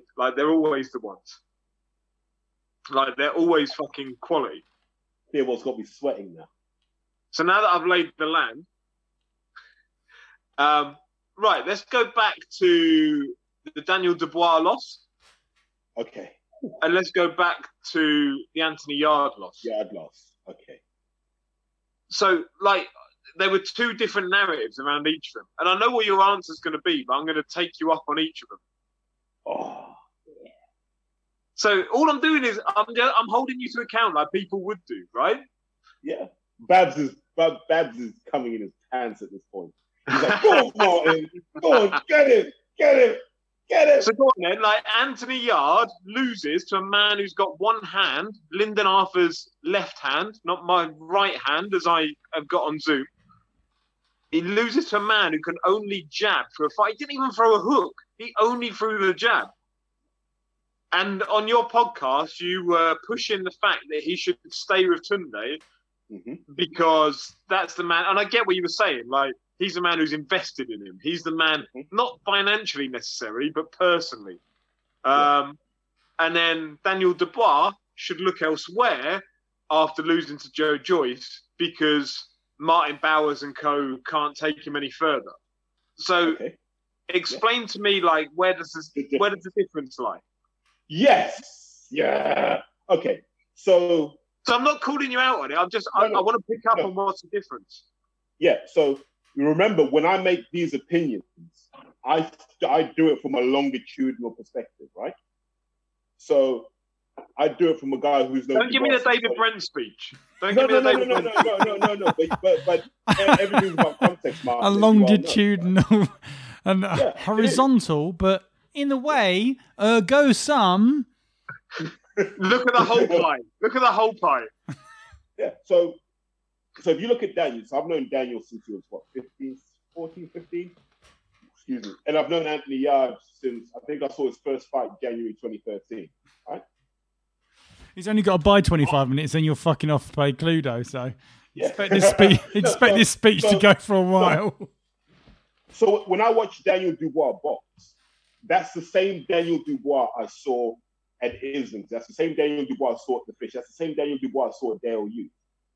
Right? It's the same. There's no progression. Yes, they've added more muscle to him and they put him on some runs, but there's no progression. Yeah. I see the progression that Tunde's had with Anthony Yarde year on year. Okay? I see that, because I've kind of grown up with it. Like in my life as a trainer, I've grown up with it. So I've seen both guys up close. So for me, the difference is the Bowers guys, they were given a Rolls Royce race. They were given a top of the line vehicle, a Rolls Royce Cullinan in Daniel Dubois. They were given him that. And they've taken the seats out and they've pulled down the upholstery and they've put a roll cage in there. They've done all of these things that they think are good modifications, but you're looking at that going, no, that's not what the car's about. Cool. No, okay, I get now, the entire... Now with Anthony Yarde, the difference is Tunde basically took, I don't even know, like an Audi TT, right? And somehow he shoehorned an engine from a Bentley into that. Now, the problem with that is sometimes the chassis fucks up, but you can engineer around that. And I think, so that's the difference. I think Tunde can make more changes that will affect Anthony Yarde in a positive way than the Bowers can, because he's demonstrated that. And I don't see the Bowers guys having demonstrated that. So that was the difference. Now, if we take it to a principle and say, do I think you should change trainers every time you lose? No. But if you're not learning and you're not developing, then we've got to look at what should you be capable of. Because remember, they're at different ages as well. Yarde's 29, Dubois, 22, 23? Yeah. So Dubois can make that move and it can still have a significant impact. Yarde, if he moves now, we're just kind of tinkering at the edges. He is the boxer he's always going to be. And can I say, by the way, I completely agree when you went off on Twitter about when Callum Smith lost to Canelo, why does nobody start saying, he ought to change trainer, he ought to do this? People have an issue with Tunde because he's a brash, loudmouth black man, right? Yeah. People have that issue. And I'm okay with that, right? But own your bullshit. Yeah? Own your bullshit and go, listen, Terry. I like guys who say, listen, Terry, the fact is I just don't like Tunde. And so I can't see past that. And then, you know what? I'll say, listen, hold the opinions you do, because at least you've been honest about what your limitations are in this discussion. When you try and intellectualize your hatred of someone, then I'm like, no, you're disrespecting me at this point. Now I've got to step out of the discussion. Because what happens every time, Mark, someone loses, go to Shane, go to Adam, go to Caldwell. Now, what's the reasoning? Yeah.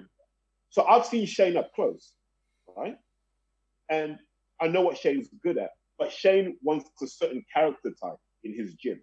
That's why George did well there. That's why Chris Billam-Smith did well. You know those kind of quiet guys, but they're quite witty and quite, you know what I mean? Those sorts of guys. Yeah, Shane likes guys like that, you know, who can laugh and joke. Would he be good with Anthony Yarde? No, because Yarde's a lot more intense. You know, I mean, like Lawrence is quite a quiet guy as well. Shane likes that in his gym. He likes a certain energy. And that's why he kind of struggled with David Haye, but he was okay with Josh and everyone else. So you can't just send everyone to Shane, because he won't work with just everyone. People have been to his gym and he's like, I don't want to work with that person. And it's the same with Adam. If I go back to the question, and you referenced it, the point about Yarde being 29 years old, when you say about Tunde can make more changes than anyone else could, he's 29 years old. Like, if he's had him from, I don't know, 22, 23, and developed him to the point he is now, but he couldn't beat a man who only had one arm during that fight. Okay. What can he realistically do? What level can he take Yarde to now that we haven't seen? If he couldn't give him enough during that fight to beat a man who was clearly fucked. Okay, so for me, Yarde has all the punches in the book. Right? He already has the power. He has the speed. He has the reflexes. He's got the defense. It might just be a question of physical and mental preparation, right? So you're not actually dealing with what most fans look at, the nuts and bolts of it. You're actually dealing with, let's take Yard to America. Let him spar Joe Smith Jr. Let him spar Eladia Alvarez. Let him spar Beterbiev. But he's not allowed to spar anyone, is he? No, that's a myth. He's always sparred. Like, he sparred guys like Sterling and so forth. Like, is that a myth? You know, is that a myth? Because I don't know. Yeah, no, he spars. What he doesn't do is he doesn't do that blood and guts, mate. Put it all in there, mate. That heavy sparring. Yeah, because that's also, like, when you don't use that properly, that can also do you more harm than good. But look, I say this to all boxers, and shouts out to, I was speaking to Umar Sadiq. Like, Umar's been out in the States for a bit. You see what I mean? Like, go out there, go for 3 months and go and spar these guys who are that level above you. And I said this about Dubois. Dubois should be the junior guy in someone's camp because he's still young enough to learn. Yes. The problem you have in London is these guys have God complexes because they go to the Peacock and they're big names there. But the reality is you're not learning, you're not moving forward because there's no one there to challenge you. And there's no one there to teach you because none of those guys have made a world champion. None of them. So why not go somewhere where they've made world champions and feel some of that? Because at least you're going to come back more educated. No, I get that. That's fine. So, yeah, it was one of the things I wanted to... we haven't spoken since those episodes. So I wanted to live pull you up on it. That's fine. And so I stand by those views. If Daniel Dubois was 29, I'd have said, listen, it is what it is. Man. You're stuck in your situation. I'd have said that. And if Yard was 23, I'd say, mate, this might be your last chance to go and pursue greatness. Andy, as you were. I'm going to apologise to Bruce Howie for on the occasions that we have used, probably me mostly. He says, can New Age Boxing not so much, not use so much? The Ring Talk podcast. Shut up. Shut up, man. Listen, if you haven't got something serious, sit the fuck down, man. So what's his reference to the Ring Talk podcast? He said there was too much erring and erming. What, on the Ring Talk podcast? Apparently so. Nah, fuck him. Yeah, listen. Like, you do it. Come on here and you do it, my friend. I'll tell you what, Bruce. Stuff in real time. Bruce, if you think I'm a professional, that's your issue, not mine. There's enough evidence to show that none of us are professionals. However, shout out once again to Terry and his Highfield Boxing podcast, because the lack of and the fact that you do that as a one-man show for a half-hour podcast is frankly insane. It's like, it's mad that you can do that. Which one half of them don't make it through. Like, I'll record something like, oh shit. Now we've got I might do the outtakes one day. Now we've got that out of the way. We'll get some serious questions going. Carl Franklin asks, which one of you three can hold your breath the longest? I'm guessing it's not Martin. Go on then. On 3. 1, 2, 3.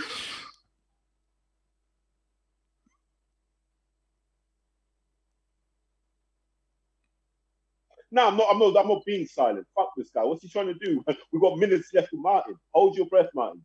You're going blue, by the way. Grass and can. Look at him. Go on, mate. Hold it in. Get all sting and tantric.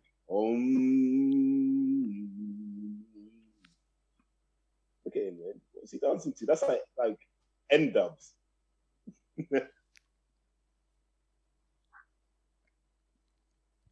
I can see vapor coming out your nose at people. I can see that. Podcast gold.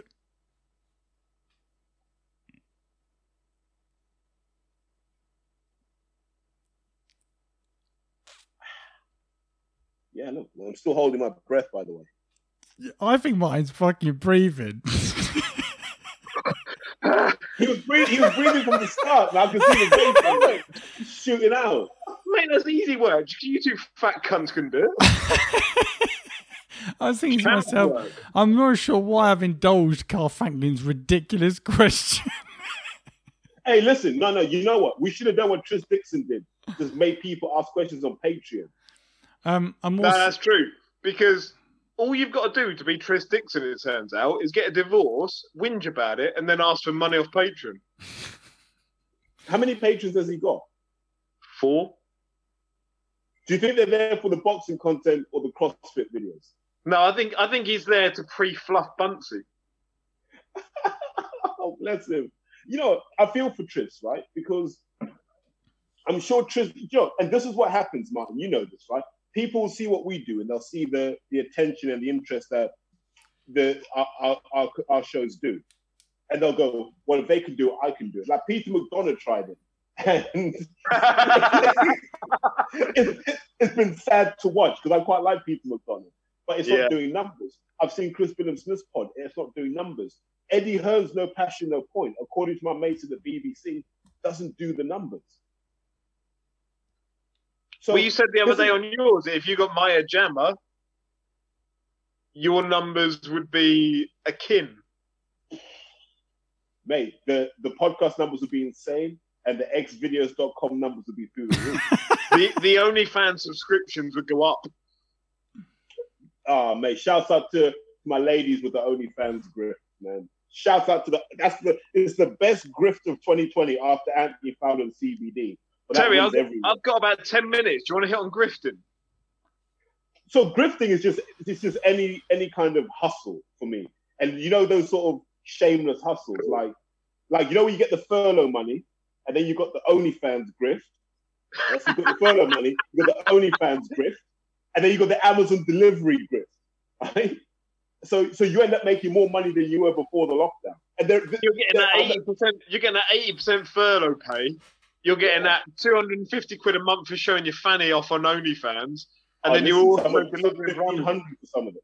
Some women are doing 1,500 quid a month. Nice. You know what I mean? And then you got the shouts out to the ladies doing the in calls and the out calls for 120 quid. The grifts are real. Like I love watching people grifting. Like, that makes me smile because you see all these boxers sat at home waiting for the phone to ring. I'm like, look, everyone else has just got on their grind. Delivery driver. What you were saying about Anthony Fowler the other day? Fowler's, that CBD grip. Because remember, he was early with it when we were all laughing at it. And now we're not laughing because he's the CBD guy in boxing. I saw him the other day putting up a tweet saying, if I gave it away any cheaper, literally any cheaper, I would be losing money. Which by definition says that he's making a 1 pence profit on every bottle. Oh, shit. Oh, no.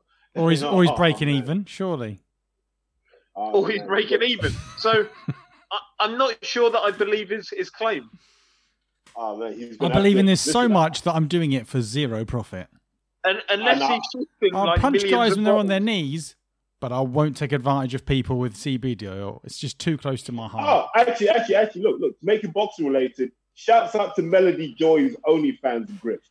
That's the boxing grift of choice right now. Who's that? So, what's she called? Like, her name's like the Beauty of Boxing. So she's one of those like boxing girls that hang out with Ebony Bridges and all that. Is it Ebony Bridges? Yeah. So, like, she'll be on Twitter. She'll just get her tits out a bit. She knows how to present them now. They're not humongous, but they're well presented. You can you've got Andy hooked. Carry on. Yeah, and then she's got the OnlyFans that she's not even ashamed of. Now the thing is, like, this is why I felt sorry for her.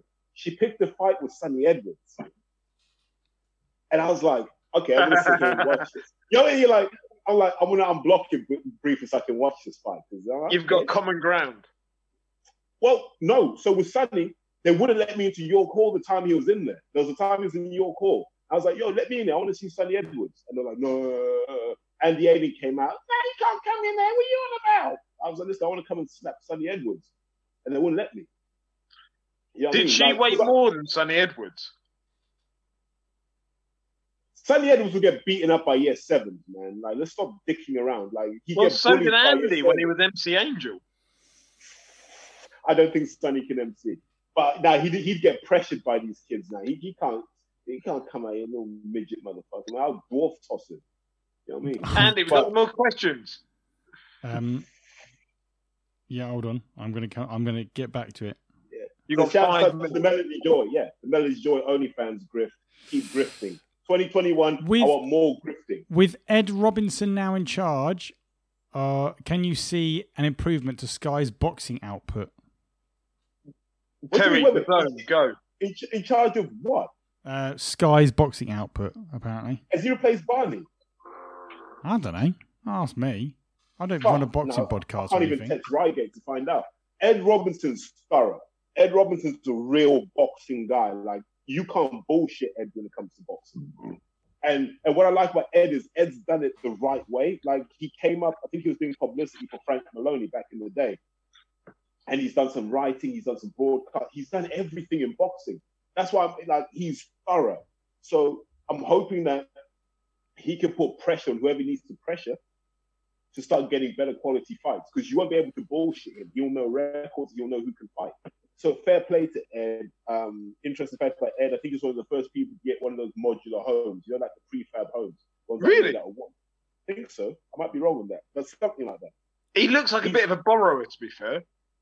He's just Ed Robinson's a good guy. People forget he had a couple of pro fights as well. Ed will put hands on you. I like Ed Robinson as a human being. I think he was always the highlight of ringside. Yeah. So if he is in charge, and I'll check this obviously later. I think he can take Sky in a different direction. Hopefully, he can tread that balance between the pizzazz of Hearn, but make you real fights at the same time, like Al Haven stuff. And then Adam Smith can try and get that job at the Zone of the head of boxing that I heard he tried to get about 18 months ago. Oh, man. That's specifically for Bruce Howie. Donald Smith asks, who do you guys think is the biggest prospect in the UK in boxing? Well, he doesn't mention boxing. Listen, he is. Donald Smith is, and here's why. Yeah? When Joshua lost, they all ignored him. They said, "No, we don't want to work with Don." And Don just kept his counsel and kept training people, kept his social media profile going.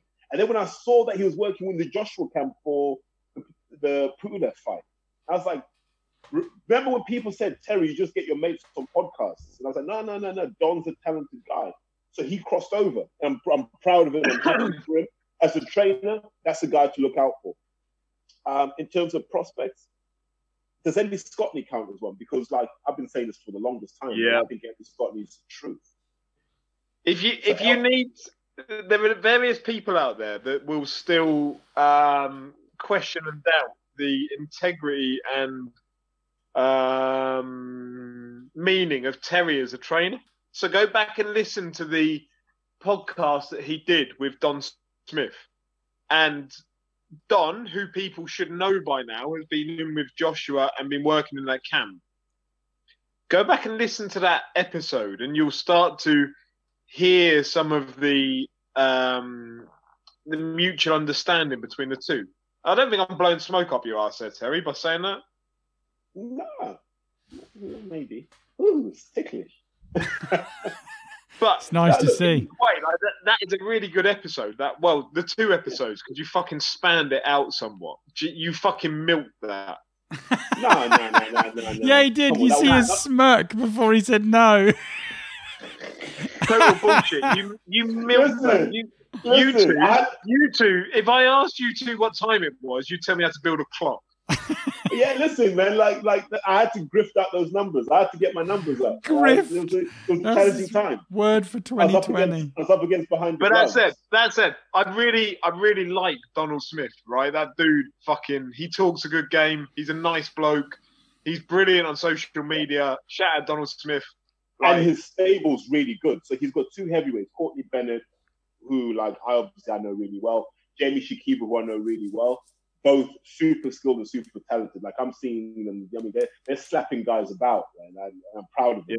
Yeah. He's got a young kid, Aiden Mohammed, who's just signed with Frank and will be debuting, I think, early next year.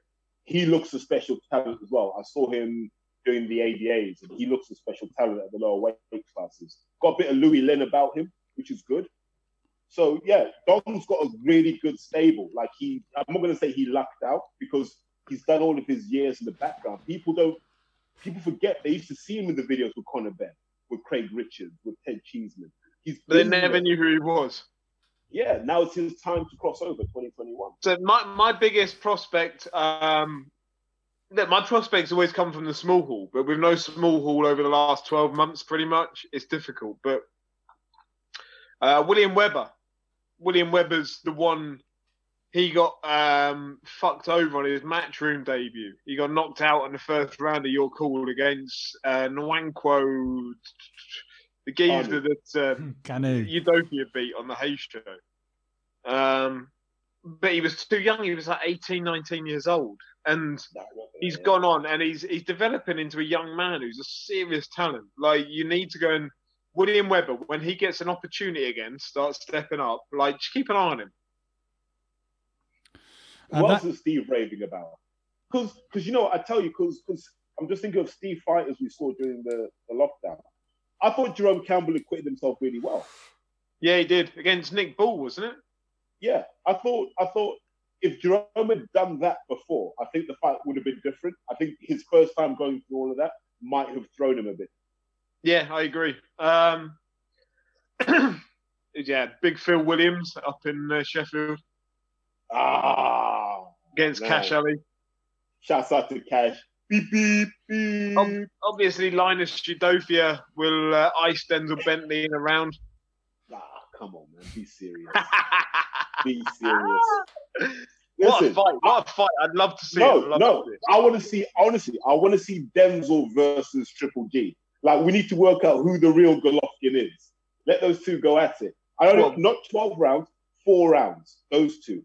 And you know what they should do? Remember in school, you used to have the dead arm fight at school. Yeah. So you have to drop your hands, and I hit you, you hit me. I want to see those two guys do that. Just for clarification, Terry, have we got the Black Golovkin and Golovkin? 100%. That would be... I'd sit and just watch that. Just say, whose chin can withstand the onslaught? So just to tell you, I remember I was training with Dems in the summer during the lockdown, and he dislocated my wrist. Like, no one's done that before. Like, he dislocated my wrist with a left hook. And it fucked me for months. You know, I think this is the first time I've mentioned this. But yeah, because he did it at the time, and my pride took over, and I was trying to let him know I'm hurt. But I was like, fucking hell, man. Imagine getting hit by this in 10-ounce gloves. Nah. Ugh. Right, boys, I need to leave. How many questions you got left, Andy? Just one, which was, apart from Usyk, who has Joe Joyce got? Who could reasonably fight? He won't beat White, and he will smash Chisora. Denzel Bentley. Yeah, no. Joe's got to build up to that. That was from Simon Thompson. That was from Simon Thompson. Okay. So look, you boys carry on, finish off. All you listeners, I love you all. Have a great 2021. Hope you had a fantastic Christmas. Terry, Andy, I love you. Love you too, all be good. I'll catch you next year. Say hello to the family for me. Yeah, 100%. You take care, boys. See you later, mate. See ya. And he's away. Right, so what else do we need to touch on? So, Usyk, put him in with Hrgovic. Like, let those 2016 guys start fighting each other now. It's time. Joe can fight Hrgovic. Yoko will fight Big Joe. And then the winners of those two will fight for the EBU. Then you just move on from there. Simon Thompson also asked, how does Terry know so much about Bristol?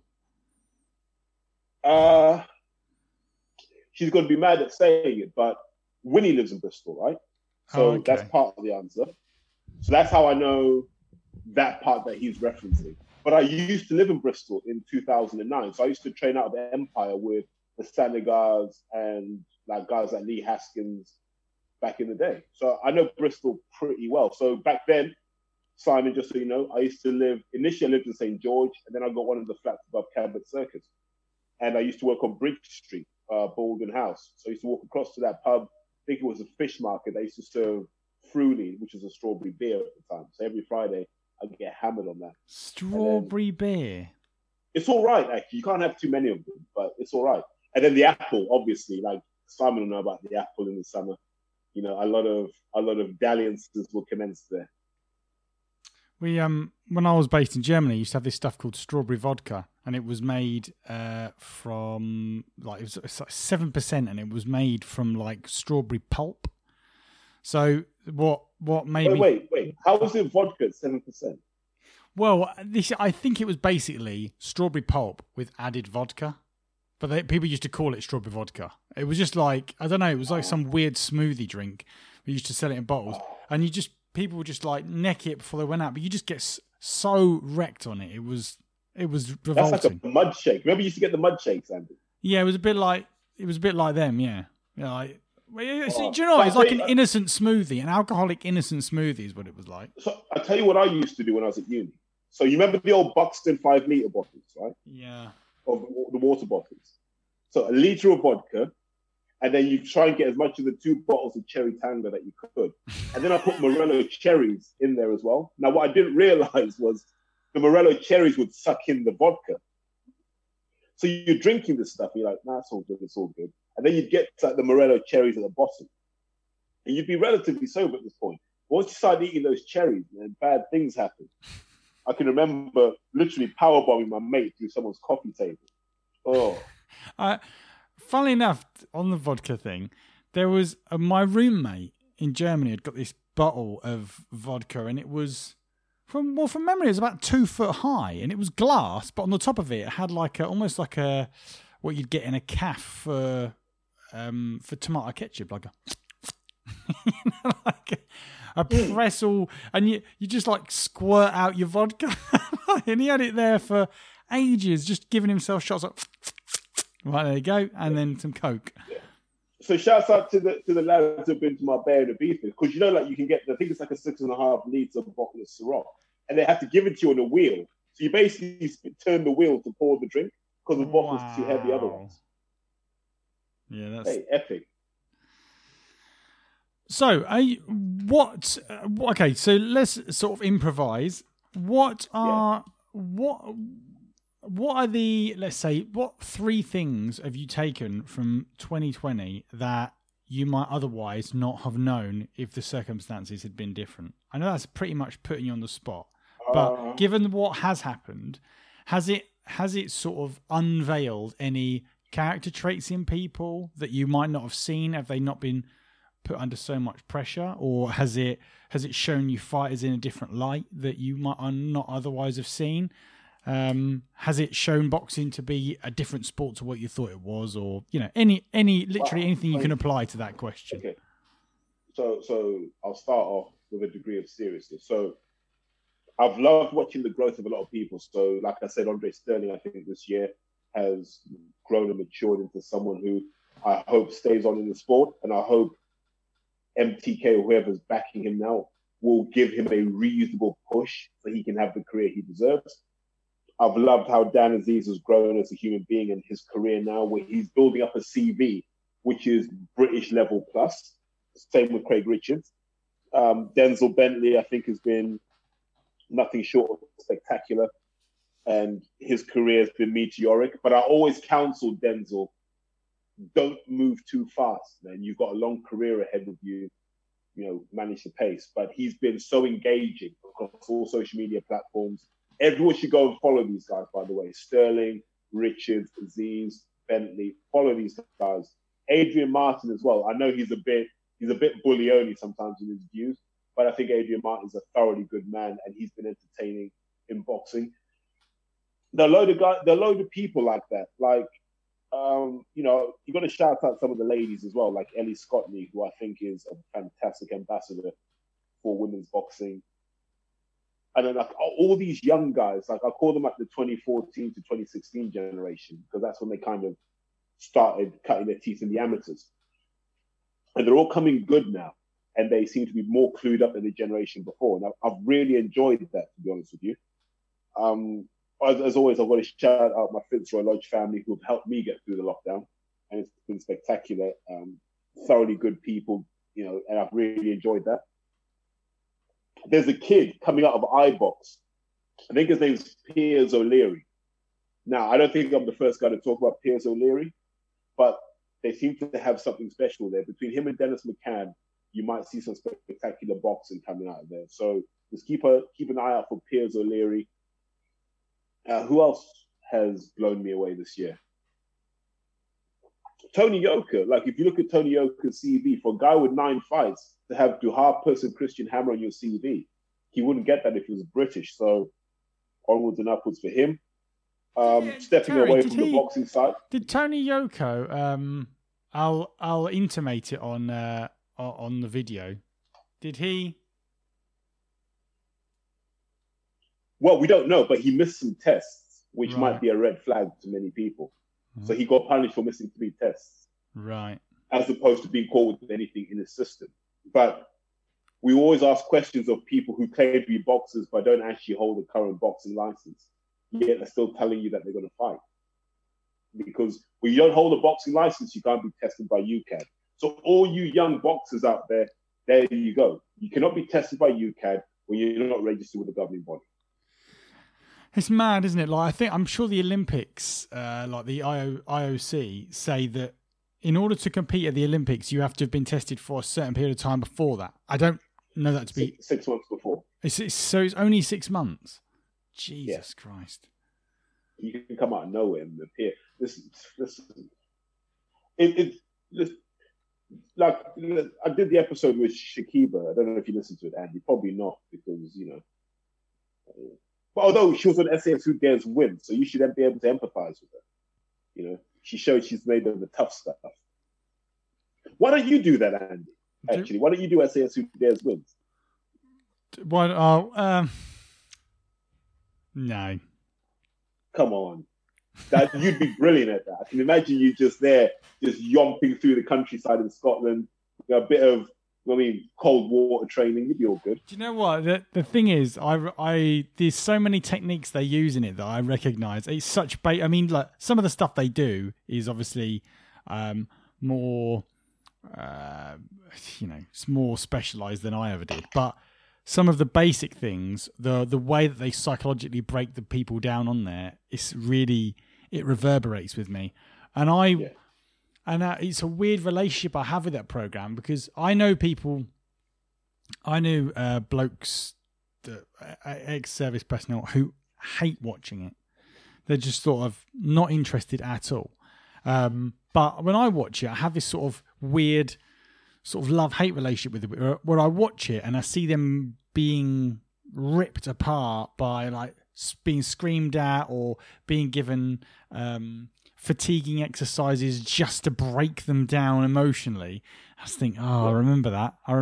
But there's a weird, almost like I don't know if it's some sort of Stockholm syndrome feeling about it when you're watching it, going, like, those are the good old days.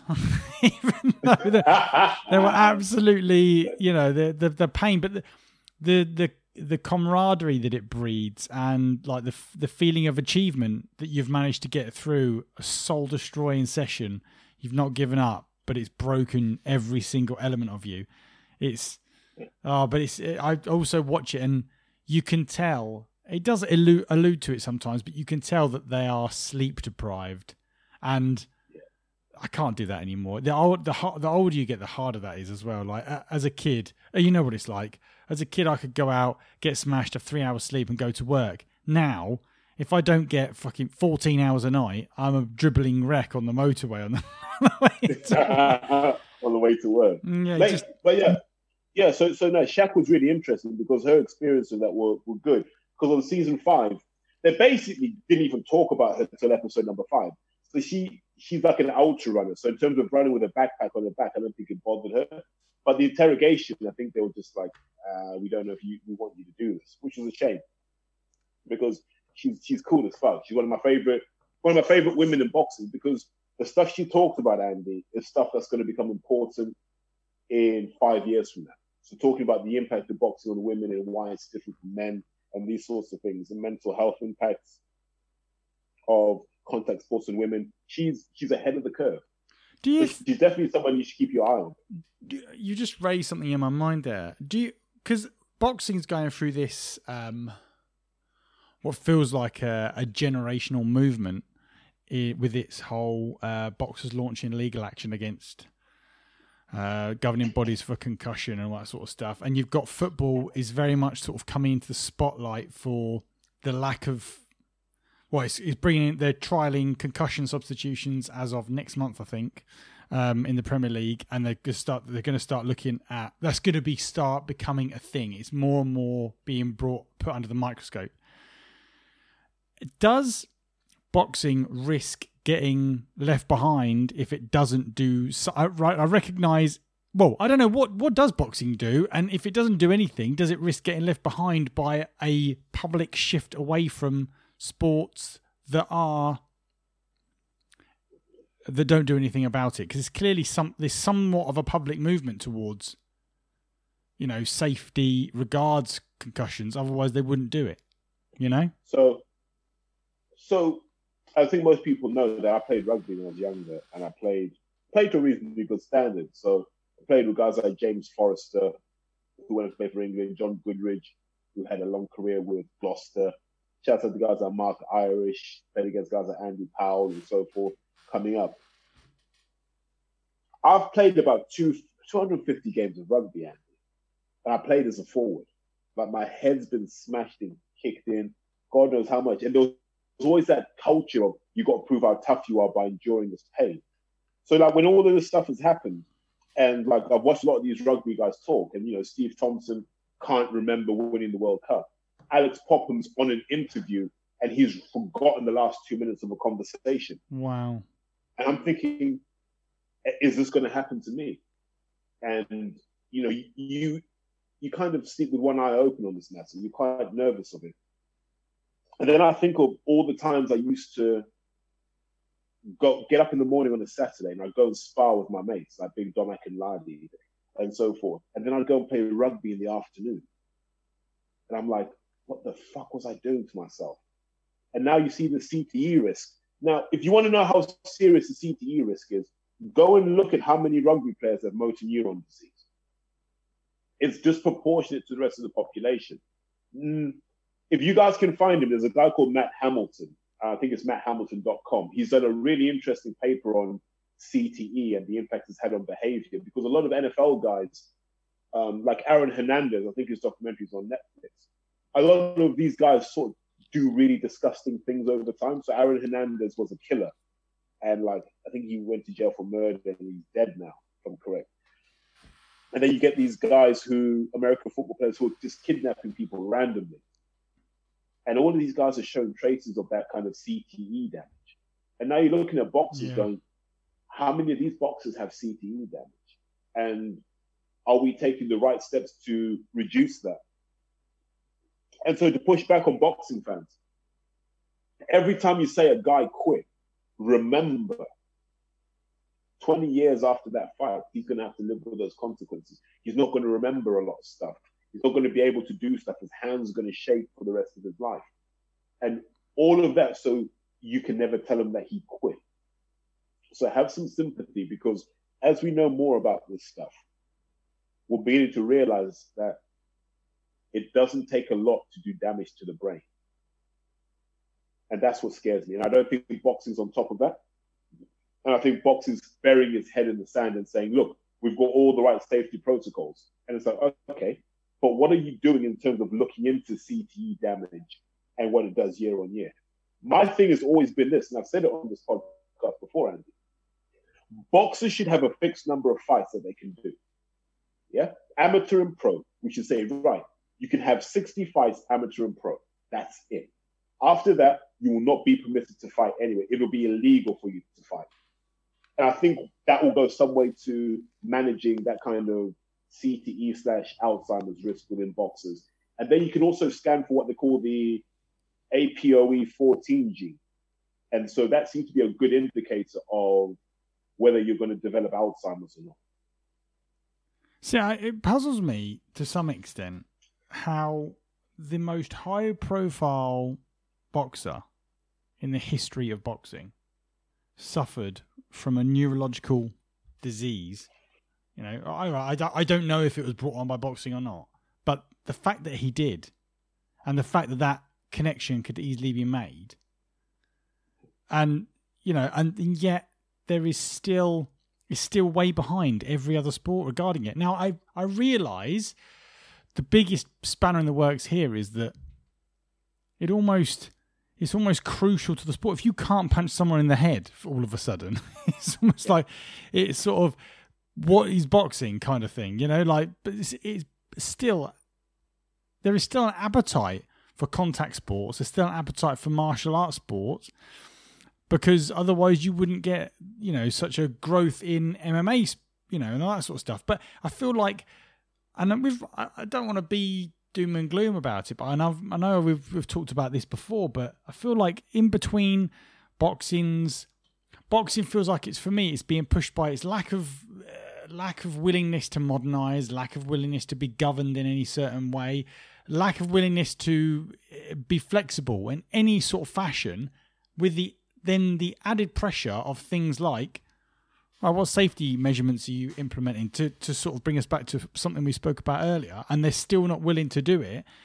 I think to myself, how long can the sport keep going on with basically staying exactly the same way? Because if that were the case, any other sports would just stay as they were, but other sports modernise. Why does boxing not? And why? And what are the risks for it if it doesn't? Will it ever suffer? Why? Boxers rarely have the money to sue. The people who are going to sue, a governing body, do not have the money to pursue the legal action. So they just take the approach of, who the hell is going to sue us? It was just a fluke that Michael Watson was able to sue. When the board gets sued properly, they'll institute these actions. The thing that's happened with rugby is there was a case in France involving Jamie Cudmore, which I think is still being prosecuted in France. So it gave energy to the British guys to say, well, actually, we've got similar symptoms. Maybe we should sue. And these are guys who aren't short of a bob or two, and they've got quite friendly lawyers who are willing to charge good rates because it's good career advancement for their firm. Now, what that means, Andy, is the board will keep getting away with this because they've got their tub thumpers like Steve Bunce who try and tell you that here's the problem. And they always refer to, look, we give our guys MRI scans and brain scans and stuff to work out whether they're fit to box. But the MRI scan they do is wrong. They should be doing the MRI DTI scan because that looks deeper into the brain, looks at the proteins to see if there are any signs of damage. And they don't do that. They don't even recommend that. That's what you should have before you get a license. And they should have a doctor on the board who reviews these and says, he's not safe to fight. And the minute a doctor says you're not safe to fight, your license should be revoked immediately. Don't care how you feel, don't care what you think, you should be revoked immediately. I also think you should have a genetic test for the APOE gene variant to see which one you've got. And then that will flag you as low, medium, or high risk. Would you cap fights at amateur and professional level? Yep. I don't think... And what it would do is it would stop you having bullshit fights as well. Like, if you know you've got a set number of fights, you can't waste time. That might actually improve the sport, to be fair. Yeah, I think it would. I think then the meaningful fights would have to happen a lot sooner because you can't drag it out. We wouldn't see Tyson Fury fighting, I don't know, what was it? Tom Schwartz or Otto Wallin. Thank you. But actually, the very two people that I was thinking of. Yeah, but just in defense of those fights, remember, Muhammad Ali fought Bob Foster, Foster was giving away about 35 pounds. Muhammad Ali fought, I think it was Jerry Quarry. I mean, Muhammad Ali had a lot of filler bouts as well. We called him great, but he had a lot of filler in his career. You need filler in your career because these camps are so hard, Andy, that sometimes you need an easy fight just to let the body operate at a lower intensity. Right, I don't dispute that. However, I'd almost have more respect for those fights if there were fights that the boxer had to take by sacrificing one of his sort of a quota of fights. If you've only got, how did you say, 20 or 30 fights in your career, and you're giving one of them away to have an easy fight, fair enough, mate. Do you know what I mean? But when you're just, you've said about Muhammad Ali, and that's a guy who just kept fighting and then came away, you know. Unfortunately, yeah. The way that he did. And it's if anything, that's a perfect advertisement for what you're saying. And someone like... I mean, Tyson Fury hasn't been hit a whole lot. So there's that. Well, okay, so let's look. Right? I don't know. That's the limit of any knowledge of my speculation. No. But guys like Lennox took a shellacking in various fights. Lennox is perfectly lucid now. George Foreman, in his latter career from 87 onwards, took monstrous beatings, reasonably lucid and energetic now. There's no hard and fast rule on this. So I think it's a function of, are you genetically predisposed towards brain injuries? Yes, no. Are you genetically predisposed to absorbing punishment? Yes, no. There are all of these complex variables that the board should be investigating now and investing money in understanding them. Because, my God, they don't want to get sued and it turns out someone else has already done the research. That would be painful for them. Is there any other business you want to talk about? Now we've talked about the OnlyFans grift, so shout out to my ladies making that money. Unfortunately, I think you realise that, you know, because women like to talk shit, don't they? Like, listen, if I put my nudes on OnlyFans, every man would want to pay to see them. I'm like, never conflate people sliding your DMs with people willing to pay to see you naked. Like, money's different to typing shit on a keyboard on a free app. So shouts out to all the grifters out there. Keep grifting in 2021 because money's going to be tight. So if you can find your Christmas card grift, you can find your OnlyFans grift, you can find your personal training grift. Just do your thing, man. Other business. What else has been happening? I'm trying to think of stuff that we need to talk about that maybe we've missed. You know, I've always got to touch on things that I think are real. Okay. So what did you? I don't think we talked about Joshua Povetkin, did we? What did you think to Joshua? Because so I'll tell you what I thought about it. You go first. In the, I thought that I saw an improvement in Joshua in that he got. I almost saw shades of the Klitschko fight about him, in that he started pumping away I think it was the fourth. He looked like he was going to be able to put Povetkin away. Apparently, I didn't hear this, but apparently Dillian Whyte was on commentary on the radio, I believe, and Dillian Whyte criticised him for not going for the jugular. I don't know if that's true, but that's what I heard on the BBC podcast. And I actually thought that the fact that he stood off Povetkin and thought, right, I'm not gonna gamble here, stood off and then turned into a boxer that more reflected his experience after the Ruiz fight, I thought that showed progression. And that he waited for his opportunity. He's almost like he took a big chunk out of Povetkin at that first part, but then he thought to himself, if I try and finish him off now, there's a risk that I blow out. Whereas I can wear him down over the next few rounds and then pile it on later, and I've got more of a chance to get him out of it. That's kind of how I saw it. And I was... My initial thought on it is it's still not good enough to beat Fury, but I thought it was a big improvement on the Joshua that I'd seen before. Almost like all of his experiences had come together, and if that's the best Joshua I'd seen, was my opinion of it. What did you think? Okay. So I saw him with a 40-year-old guy who has seen better days, and even in his better days wasn't that good. Pulev's a C-level fighter, and at his best he was a B-level fighter. And he's the sort of guy that Joshua should have made a statement against, and I don't think he did. So then I look at it and I go, when are we going to see Anthony Joshua off the leash? Now, I know he's got the stamina issues, and I know the power is not necessarily what we think it is, fine. But he could be a real destroyer. Like, he could just say, listen, I'm going to have 3 rounds where I just go at this Pulev guy, break him down, and just take him out. After that, I'll keep away with the jab for 2 rounds. Recharge, go at it again.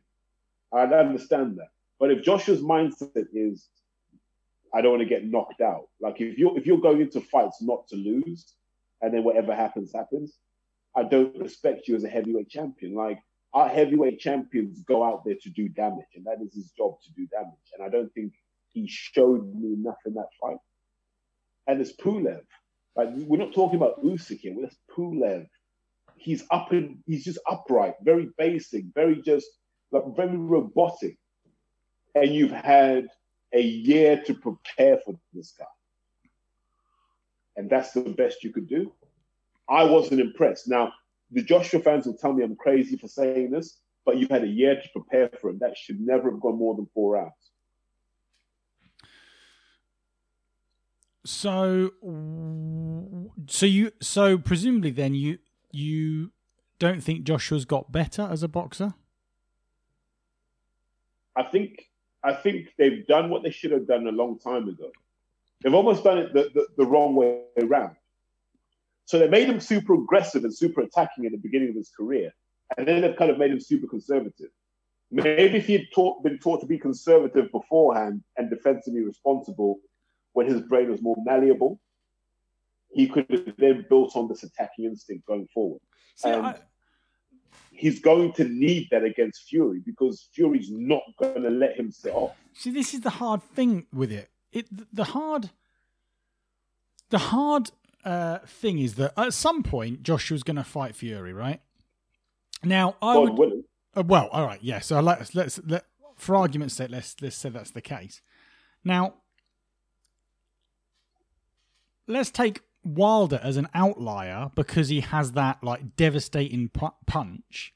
But apart from that, in terms of boxing ability, well, I mean, I'll ask you this question because I don't know what you'd say. Would you put Joshua and Fury ahead of Wilder or not? Sometimes you end up in what I call the triangle situation, where I believe Joshua rock, paper, scissors. Yeah, no. So I believe Joshua could beat Fury, but could get iced by Wilder. I believe Wilder can beat Joshua, but get iced by Fury. I believe Fury can beat Wilder, but get iced by Joshua. Like, the way their styles are so different, those guys could just fight each other for a couple of years, and the results would just be mixed. It would be a mixed group. Like, you'd end up going, maybe they're all as good as each other. Well, it's funny you should say that because even though I had thought that I'd seen it, I thought, well, I don't think Joshua's good enough to beat Fury. There was the niggling thought at the back of my mind that the only person that I mean, bearing in mind we're digging back into the archives of my brain, and I wasn't really, it's taken so long for the fucking heavyweight scene to unfold that go back too far, and I wasn't even thinking about boxing. But that being said, the last person, correct me if I'm wrong, in any way that Fury has fought with the power of Joshua would have been Klitschko. The last with the completeness. Wilder's got the one punch power that's above both of them, but yeah, Joshua's able to let more heavy shots go than Wilder. Now, I remember watching Klitschko Fury, and the thing with Klitschko is I remember that he didn't start letting himself go until about round 11, as far as I remember. It was very much a tactical thing, and then he went, right, I'm going for this. And then it was... Well, he had no choice. Yeah, exactly. Yeah, right. But the only niggling thought in my mind regards Fury Joshua to somewhat at least lend an idea that my thoughts towards what you're saying about Fury beating Joshua is that what does Fury do if Joshua just comes at him with that raw power that you saw against Pulev? I mean, is it? I mean, I don't know enough about the technicalities of boxing. Can he just dance around the ring? Can he dance around him? Is that? I mean, no. Look, you've got to get past Fury's jab. Fury's going to have the reach advantage. Fury might have the speed advantage, right? So you've got to get past. So in this fight, let me break it down. If someone had me in camp on like the Joshua side and said, "Okay, what are we talking about here?" At the top of my list is, how do you get past the Fury jab? You can't get past the Fury jab by just walking forward because you're going to eat it. And it's going to break you down like it did to Sora. So you're going to have to be able to move your head. You're going to have some footwork. Joshua's not a fantastic counterpuncher, so that's not his thing. He's going to have to come at Fury and get past that jab. So you can feint and then double jab in. You can do all of these little things, by all means. But challenge your body to get past that jab. And then once you're in, have you got the right shots to make Fury respect you? Now, if I'm on the Fury side, I'm like, just put that jab in his face, keep him upright, and then speed up the 1-2 behind that. Jab, bam! And Joshua's not going to know what hit him because no one's ever done that to him. So psychologically, Joshua now in the place where he goes, no, this is too much for me. And if Fury can start to work little angles and little pivots and use head movement and just combobulate Joshua, he can break him mentally before he breaks him physically. So Joshua's main objective, I'd ignore everything else because you can figure that out in the fight. How do you get past that Fury jab? But presumably you think that he could. Look, how many years has he had to prepare for Fury? Like, mentally, you should have been thinking about how am I going to get past that jab for the last 2 or 3 years, because the path has been clear. Right, is there anything else you want to add to this podcast? Because it's getting to a point where 1, I need to go for a shit. 2, I need to go to sleep. And 3, what time start work tomorrow? Well, I'll be getting up about 4:15, something like that. Oh mate, go and get some sleep. Now, how's Bear? How's Bear? Oh, Bear, he's good, mate. Yeah, he's all good. Is he cool around people now? Well, the difficult thing is that the last. By the way, we're talking about my dog. The thing is that so the fact that he doesn't get to see anyone because no one's allowed in the freaking house doesn't help. You know what I mean? But having said that, he is getting better on the occasion we have people over. He's relatively more chilled. He listens more, and you're like, sit there, and generally he chills out quicker. So I've been watching like Big Chuck McBride and Cesar Millan, and rule number 1: when a dog does something you don't like, you just got to ignore it. Like when you do all that stuff, like they see it as validation. That's why they carry on doing it. Sometimes you just got to ignore it. Like you told me, but you're like, no, I'm not even going to engage with that. And then they're like, okay, it doesn't work. And then what they'll do is they'll come in front of me and just sit down and go, "You happy now?" "Oh yeah, I'm happy." And then that's how they rebase where you're at mentally. Yeah. I mean, the thing, the door goes, and he doesn't know what to do. So he starts barking. And what I've started teaching him now is go to his bed. So the door knocks, and he runs straight to his bed, and you're like, "Good boy." And then you sort of wait, and you have to try and open the door, and he's curious. Of course, he wants to see who's at the door, but yeah, he's pretty well behaved. To be fair, he's getting there. He's getting there. Oh, that's good. But what are you doing for New Year's Eve? It's like you're working anyway. Well, I am working. I'll be finishing relatively early, and then we're getting back, and probably, I mean, there's me, Michaela, and I mean, we haven't taught Bear how to play Monopoly yet, so it won't be a 3-way game of Monopoly. It'll probably be doing some link play games on the PlayStation, because that is rock and roll. You know, lockdown's got us all messed up. Mate, I'm good now because there's not much more I need to say. What are you doing New Year's Eve? Which is rare for me. But I have no idea, but I'm in London. I'm sure someone's going to have some kind of wildcat party somewhere. Someone's letting fireworks off. So wherever they're letting fireworks off, I'll be there. I mean, with my skier gear on, embracing the whole après-lash culture that you have in West London. Allegedly. That way they can't get you. Hey, wow. You know, I may go, I may not go. I don't know. If you see me there, it's not me. Right, I think that is enough. That is definitely enough for me. No, that is. That is 2.5 hours of, let's face Jesus. it, dross. Really? Yeah. Nah. We gave him some hits. Don't worry about that. It's like a Genesis album. I am not editing this either. It's going out raw. Let it out raw. Blacked raw. Yeah. All you YouTube channels with your fake numbers, bow down before the knees of Michelle Joy Phelps, man. The only real broadcaster out in the boxing world. All you other guys buying your YouTube and buying your Facebook likes and buying your promotion. Yeah. Little rats. Little rodents. How dare you go and talk to people about me behind my back and try and make out like I'm a bad guy? The little rodent. It came back to me. But, which is, and I can't even tell you who it is on the podcast. I might tell you later. So I go out, yeah? All right. Quick one. Just take a minute, Andy, I promise. Okay, all right. In the summer, I'm in Putney, right? Go out with a few mates. We're going to go into a pub. The guy's talking about all this fucking admin we have to do. So we sack it off and we go to Sainsbury's.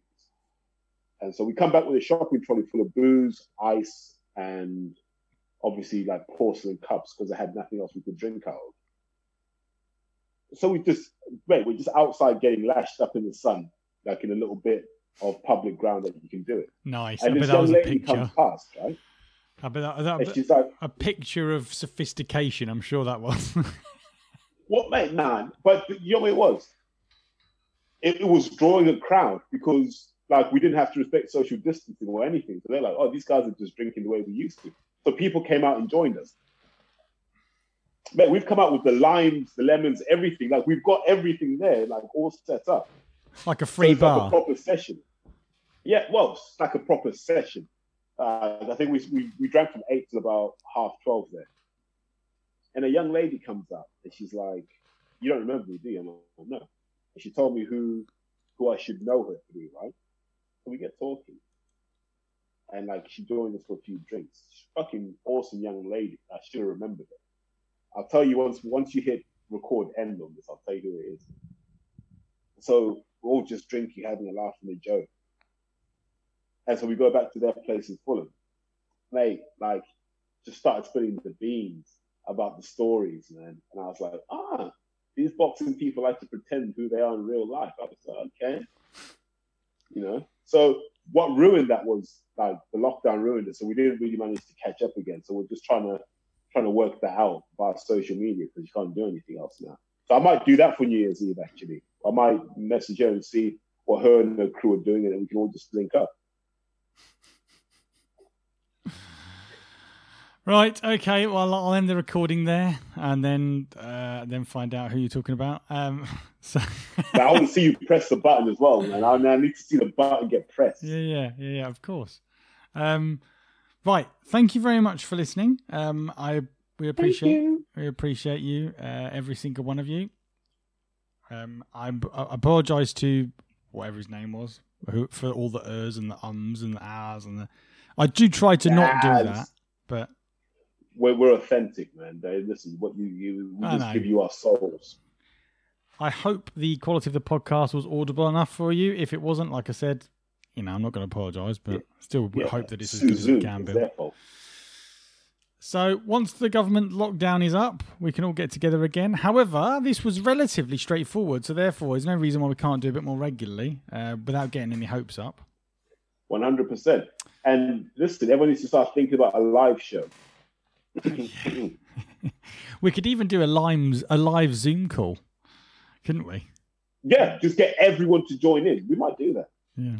Anyway, know what you think. If you think a live Zoom call would be a good one, what I could do is then I could have everyone live, and then record it as a podcast. Anyway, I don't know what we could do. Anyway, thank you very much for listening, and goodbye from Martin, who's not here. Goodbye from me.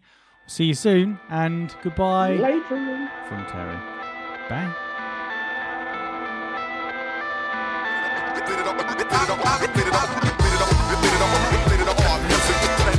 Watch.